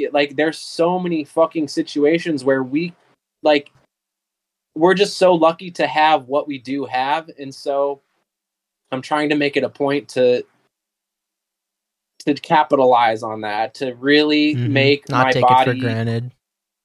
Yeah, I don't want to ever take my ability, my mobility, and my health, the health I do still have, I want to use to its fullest potential. And so yeah, I briefly talked about my diet. I could get into my vices and my bad habits, but I've been focused a lot more on health and positivity lately, and it's been working out. And yeah, it's just, yeah, getting older and learning more about myself and my body, and the way that it works, and the way that I work, and the way that I work with other people. It's all a trip, man. But riding is riding for me, and at this point, I'm glad the video's done. I'm hyped on how it came out. I'm happy with how it looks and feels. But yeah, I want to get back into riding more. I want to be out there learning new tricks, scaring myself, and filming clips. I do still have a video section I'm working on with Alex DeLiba. His video will be out early next year, and I'm still in the middle of filming my section. So, I want to get back on top of my game and get my final clips for this next trip. He's coming out here in October. And so that's pretty much my goal, is just to maintain enough to make it to that point, and then be healthy, happy, and confident enough to scare myself. Yeah. And so it's come full circle, and it's all about riding for me now. That's awesome. I'm stoked to hear you're in a good place, and definitely looking forward to seeing what you come up with next. I know you've still got footage to deal with, all the leftovers from angles. I know you've already even put out like 2 or 3 sort of like angles diversion videos. Yeah, the tangents. Yeah, so I touched on that briefly, but there is another 30 to 35 minute leftover video that's coming out in the next couple weeks here. Yeah. Wow. So as much as the video's done, it's actually not done, but I'm not putting as much effort into this last sort of leftovers video. But yeah, I've got a full section in there. Justin Shorty has another full section in there. Wow. Damn. Ryan Howard has another full section in there. But dude, yeah, I mean, we filmed, but there's still so much footage left over. And so I hate to let it go to complete waste. So look out for this video coming out soon. It's a good problem to have. Yeah, it really is. So yeah, just I think we're probably good to wrap it up soon, but is there anything you wanted to ask Lewis? I feel like I didn't give you too much of a window. I feel like you might have covered pretty much everything I was gonna ask. Sick. Honestly. Yeah. Yeah, without knowing, I covered most of my my little bullet points I had. So yeah, I guess to finish, how can you get angles? I know your transactions are very open-ended, right? The bartering system is encouraged. Bitcoin, pretty much any form of currency is welcome. Yeah, I really appreciate it when people do trade me work. You've always been cool with that, sending in photos to trade for other photos or to trade for the video. I had someone trade me this wind chime. Really? Michael. Yeah, I forget his name. It's Michael. I'm pretty sure he's from Riverside. Mm-hmm. He traded me a wind chime he made out of a sprocket. I'm looking at it right now. It's a small sprocket and a chain and a bottom bracket bearing and some other like small pieces, and then these wind chime pipes. And he made this wind chime out of bike parts. It's super cool, and he traded me for a DVD. I was really hyped on that. Some other trades I've made are like for a t-shirt. Like Jeff Z gave me one of his signature Doom t-shirts to trade for a DVD. I traded for a zine. One of my homies, Josh in Denver, does the Occasion zine. So I traded him a copy for a DVD. In the past, I've traded a candle. I have a friend who was making candles, so I traded a candle that they made. Yeah. There's just I think Charlie made you some sort of transaction when we were at the Dawn of the Streets Gem, right? I saw that one. That worked out really well. That anything that's usable at the moment, and I was lucky enough to be holding a few DVDs, and he was holding what he usually holds, and we made that transaction, dude. There's more than just money that's useful for getting goods. I do like to be able to not use money as an intermediary, but if it comes down to it and someone just wants to pay cash, whatever, yeah, send me Venmo, PayPal. I like Bitcoin, so I keep my address public out there if anyone wants to send. I did get two.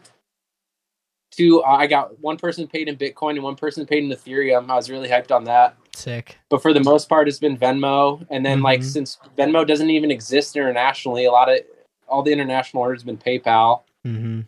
And then cash in hand in person. And then the trades. Yeah.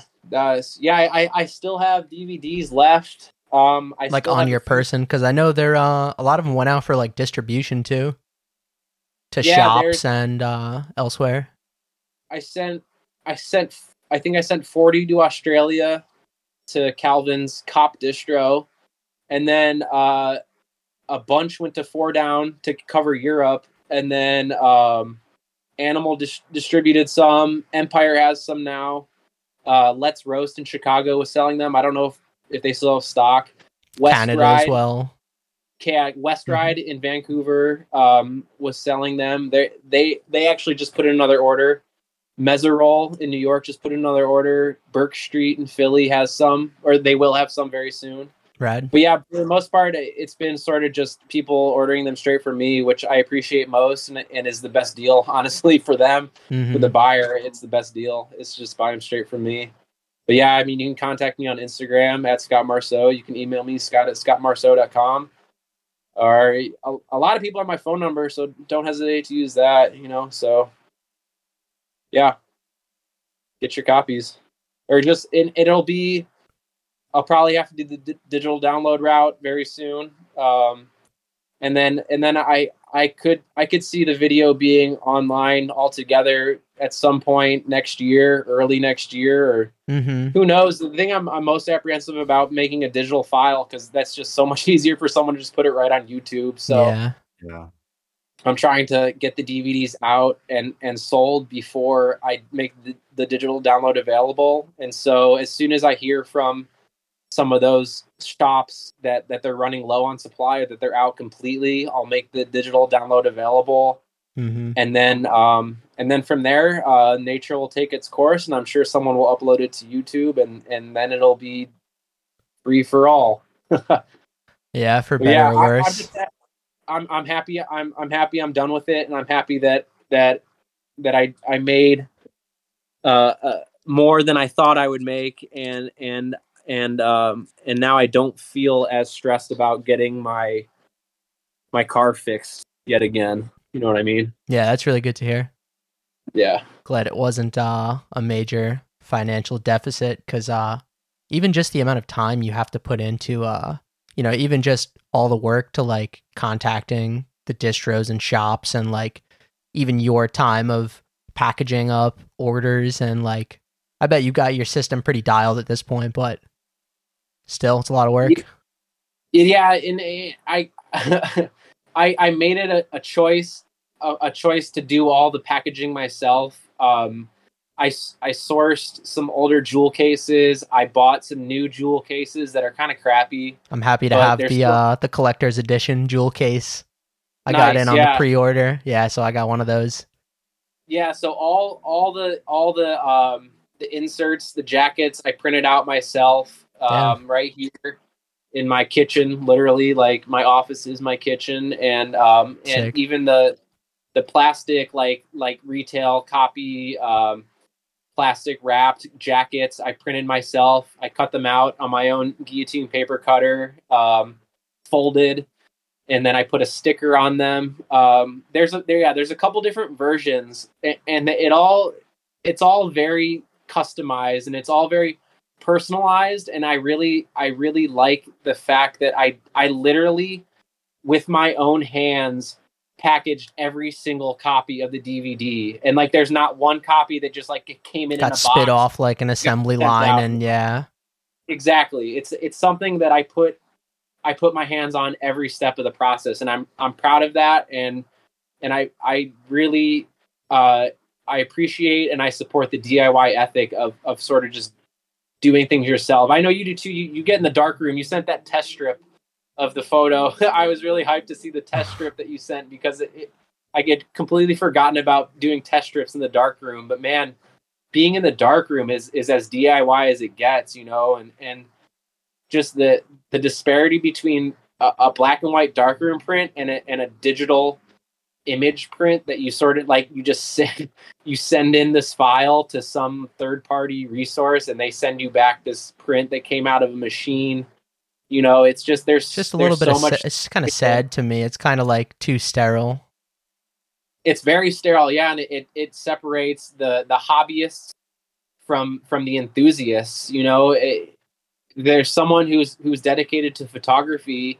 I know you are because you go far enough to shoot film, A, and B, you get in the darkroom and you make the prints yourself. And there's something that shows, and there's something to speak about the amount of work that someone puts into a final product. And then that circles back to the video, to being so proud of what I did with Angles. As I put in a lot of work and hours, but I'm happy with it, and I think it shows. And so it's just a good word of advice is just put in time to your craft. Like, don't half-ass anything. Haste makes waste. Focus on what you want to do and then do it. Put in the time. Nothing great comes quickly, and nothing. They say Rome wasn't built in a day, and there's a lot of merit to that, because you just got to take time. And there's a lot of setbacks, discouragement that are easy to become a victim to. But the moment you become a victim is the moment you start giving up. But I don't know. There's so many adages I can go through right now, and so many sayings, but it all comes down to just being dedicated to something and putting in the time to making it work, and being happy with the final product. And that's where I'm at least with the video. But yeah, anyone can do it. Anyone can make a video. You just got to have the tools, and you got to have the drive. Yeah, couldn't agree more. Yeah. And especially it's cool to see, like, you made Angles with, you didn't go out and buy a couple of red cameras and cine lenses and gimbals. Like, you use the gear you had. You use like $100 fisheye. Maybe you found it on Let's Go for $20 even. Offer up. Yeah. So, like, yeah, use what you have, make something. Yeah. I'd like to say that, and the video looks beautiful, by the way. Like, I was going to ask how much work you put into, like, color correction, or, like, whether you're just an in-camera guy. Because the video looks good. I love the Super 8 footage that's in there sparingly, because I know how expensive that is. Even the VHS stuff was cool, because, like, you didn't overuse it. Thank you. Yeah, I spent a good deal of time with color correction, with sharpness adjustment, with audio mixing. Yeah, that's a big one that nobody ever appreciates either. Yeah. Yeah, it's hard to notice to the undiscerning ear, I guess, or eyes, one might say. But I did go through grueling steps to make sure that it just sounded good. Like I don't know. Yeah, people neglect audio mixing a lot, like egregiously in videos sometimes, and it's cringeworthy to watch. Like, oh, like, you could have fixed that so easily, or you didn't they didn't even take the time to realize what was happening with their audio, and I don't know. It's audio is just so overlooked, and it took me a while. Like, I'm guilty of it in some of my older projects, of sort of not making it sound as good as it could, but same. But before I even started filming for Angles, I knew that it was something I had to focus on, and to be an in-camera guy, the audio for the HMC is bad. That's one of the downfalls of the HMC is its audio, and I had to do a good amount of tweaking and mixing. And when there was ever a situation where I had HMC footage and 60D footage, I would take the audio from the 60D because it was just a little bit better.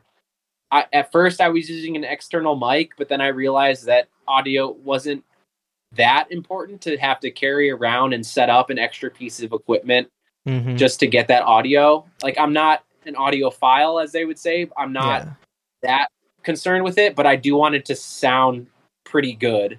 Yeah. And so it was definitely something I focused on, but not as much as color correcting, color grading, and in camera, I have all my settings flat. Like, my HMC is set to neutral, and so when I bring in the original image, I can tweak all the contrast in post. I can add color. I I can fuck with the tint with the white balance, but it's always best to have a flat image coming in and then adding contrast afterwards. Yeah. Don't overexpose. But like that's a big one. Yeah. Yep. It's better to underexpose with digital images, whereas with color negative film, it's better to overexpose. You don't want to underexpose color negative film. But with the digital image, you don't want to overexpose, because as soon as you blow out those highlights, there's no information. Yeah, there's nothing coming back. Yep. Yeah, but that's just, I mean, I kind of had a leg up on the video. Like, I know quite a bit about cameras. I have a degree in photography. I went to 4 years of school for photography, and so I got to know the equipment very well, the ins and outs of everything, and so I do my best to share the information and to make sure that, like, as an industry as a whole, BMX can like look good. Like I don't want to like group everyone together at once, but like we sort of as a community, like we kind of got to look out for each other to make sure that like not one person's like dropping the ball and making us look kind of bad or whatever. But I want to make sure that like everyone knows like the basics and like the little tips and tricks here and there, just to make sure that everyone's sort of like on a baseline of quality where like we can all just sort of we can make our stuff look like pretty good at its worst. At least it's watchable. Mm-hmm. But it's hard to do. There's a lot of people still filming with like VXs that like they don't even know how to use a VX. So it's just like bad on top of bad. But if you get to know your tools well enough, you can make the best of what you got, and that goes for a lot of things, is just making the best of what you have. Like I said earlier, the best camera is the one that you have with you, and the better that you know that camera, the better your work will look. And the easier it will be to make your work look good. For sure.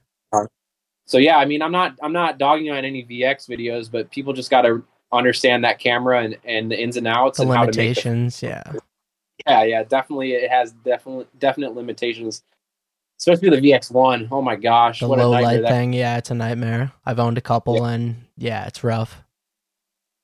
Yeah. But yeah, HD technology is great.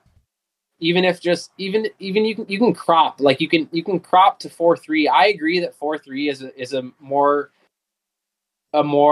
useful ratio, especially for BMX, for the way that a BMX rider is like moving vertically a lot more so than horizontal. I feel like long lens, I love 16:9, but fisheye 4/3 is like just the most natural. Yeah, definitely. It was hard for me at first to fill the whole frame, a 16:9 frame. But once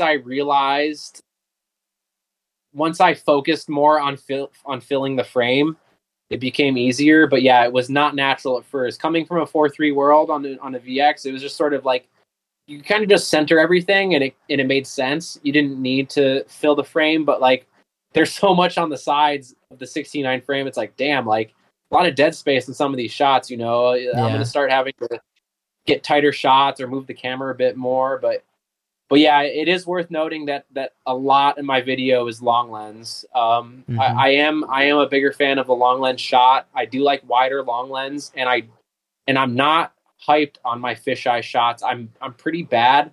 I'm not great at filming fisheye. I do get a lot of head chops, and I'm very conservative with my fisheye shots. I stay a little further away than most people would, but I always default to long lens if it's possible, and I've had people point that out, because that's kind of in stark contrast to a lot of videos these days where a lot of it is fisheye. Fisheye, yeah.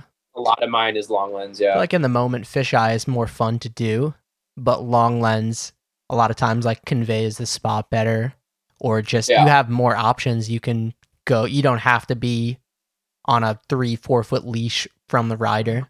You can go up on a weird roof or like down below. You can go anywhere. Exactly. And that's definitely one of the reasons why I like long lens so much, is you're not just confined to that space right there at the bottom of the stairs or the middle of the gap or whatever. Yeah. You can kind of go wherever you want. So yeah, I think we're easily over the 2 hour mark. So I think as long as there's nothing else you want to touch on, I'm good to call it a podcast. I feel good. Yeah. As long as we covered all your questions. Yeah.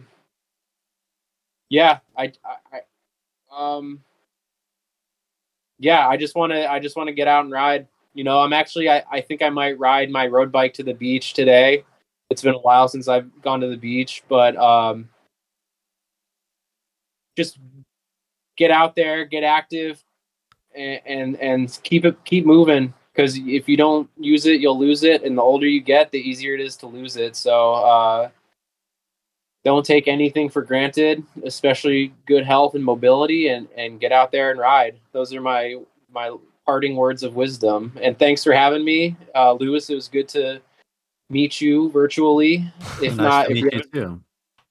we probably have met at some point, but I'll remember you now. And Justin, thanks for having me. I appreciate you inviting me on, and I hope that someone learns something or gets inspired by listening to our conversation. Dude, thank you. This would be nothing without you. So really appreciate your time. And the way I want to do this podcast is like people can come back whenever. Like if you ever have a project or something you put out, or I don't know, you just want to come on, like just open invite. I'm down, dude. And if you want to, if I could guest host the Charlie one, that would be sick. Yes. I think that might help. Yeah, yeah, for sure. He's hard to corral once he gets off on a tangent, man. Oh yeah, I could definitely use all the help I can get. Nice. Yeah, sounds good. Hype. Yeah, I love the podcast. I don't listen to many, but the ones I do listen to, I end up liking and getting inspiration from. But yeah, I think that the sharing of knowledge is nice, and even this one is just audio, which is cool. Yeah, because I look kind of grimy right now, but also to be able just to listen to something on a long drive or like in the background during computer work or whatever is real cool. And I think it's awesome that people. I just learned that people listen to podcasts at like 1.5 speed so they can just learn quicker. You ever heard of that? I did that for a math class. I took linear algebra, and I don't even know why. I learned linear algebra on my own before taking the course in college because I knew the professor was going to suck, and I like wanted to get ahead. And I did the whole like MIT whatever YouTube course at 1.5 speed, and it actually worked. That's so crazy. So yeah, there's crazy people out there like me doing that. I got a fucking A in linear too. There you go, man. If you put in enough work, you do enough reading and research, and you'll get to where you want to be. For sure. So yeah, usually we end with the old Instagram, which I haven't been on in a while. But what's your Instagram, Scott? That's just your name, right? Yeah, Scott Marceau. I can shout out the Push It to Stop Instagram. I've been posting photos, BMX photos. I'm coming up on. I got to be coming close to 10 years now, man. But the Push It to Stop Instagram is something I like a lot to go back and sort of just have like a curated gallery of like good looking BMX photos. You're no stranger to it, Justin. I know I featured. Thank you. Yeah, I've had a couple on there. Very honored. But it's I definitely slowed down, but I'm more deliberate. I definitely haven't forgotten about it. But yeah, at Push It to Stop for good looking BMX photos. And I can shout out my thrift store. I just made an Instagram for my online thrift store, 321 Thrift Off. Nice. We're most active on Depop. I got a lot of things on sale right now, actually, but 321 Thrift Off. Got some cool vintage T-shirts, cameras, tchotchke gems. Yeah, but I've been trying to get rid of my inventory. I'm cleaning my whole apartment right now, but my closet especially is just filled with just shit I've bought over the past couple of years at estate sales and garage sales and thrift stores. But Check out at 321 Thrift Off for some items. Perfect. Lewis, what are you on Instagram? At Louis Colacioni. Boom. And There you I'm go. at Jay Koebele, JKOEBELE. And then there's a podcast Instagram, at Sore Losers BMX Podcast, where I just do like a post whenever an episode goes up or whatever random clips that are in the podcast universe. So yeah, I think that's all I got. Thank you guys for coming on and doing this. I think Austin may be back in some form because he's in Paris right now. Bastard. Lucky guy. Must be nice. Must Yeah. be nice. But yeah, thank you guys for coming on. And Thanks, Justin. Thanks, Thank Lewis. cool. I'll talk to you guys later. Yup. Have a good Peace. one. Peace.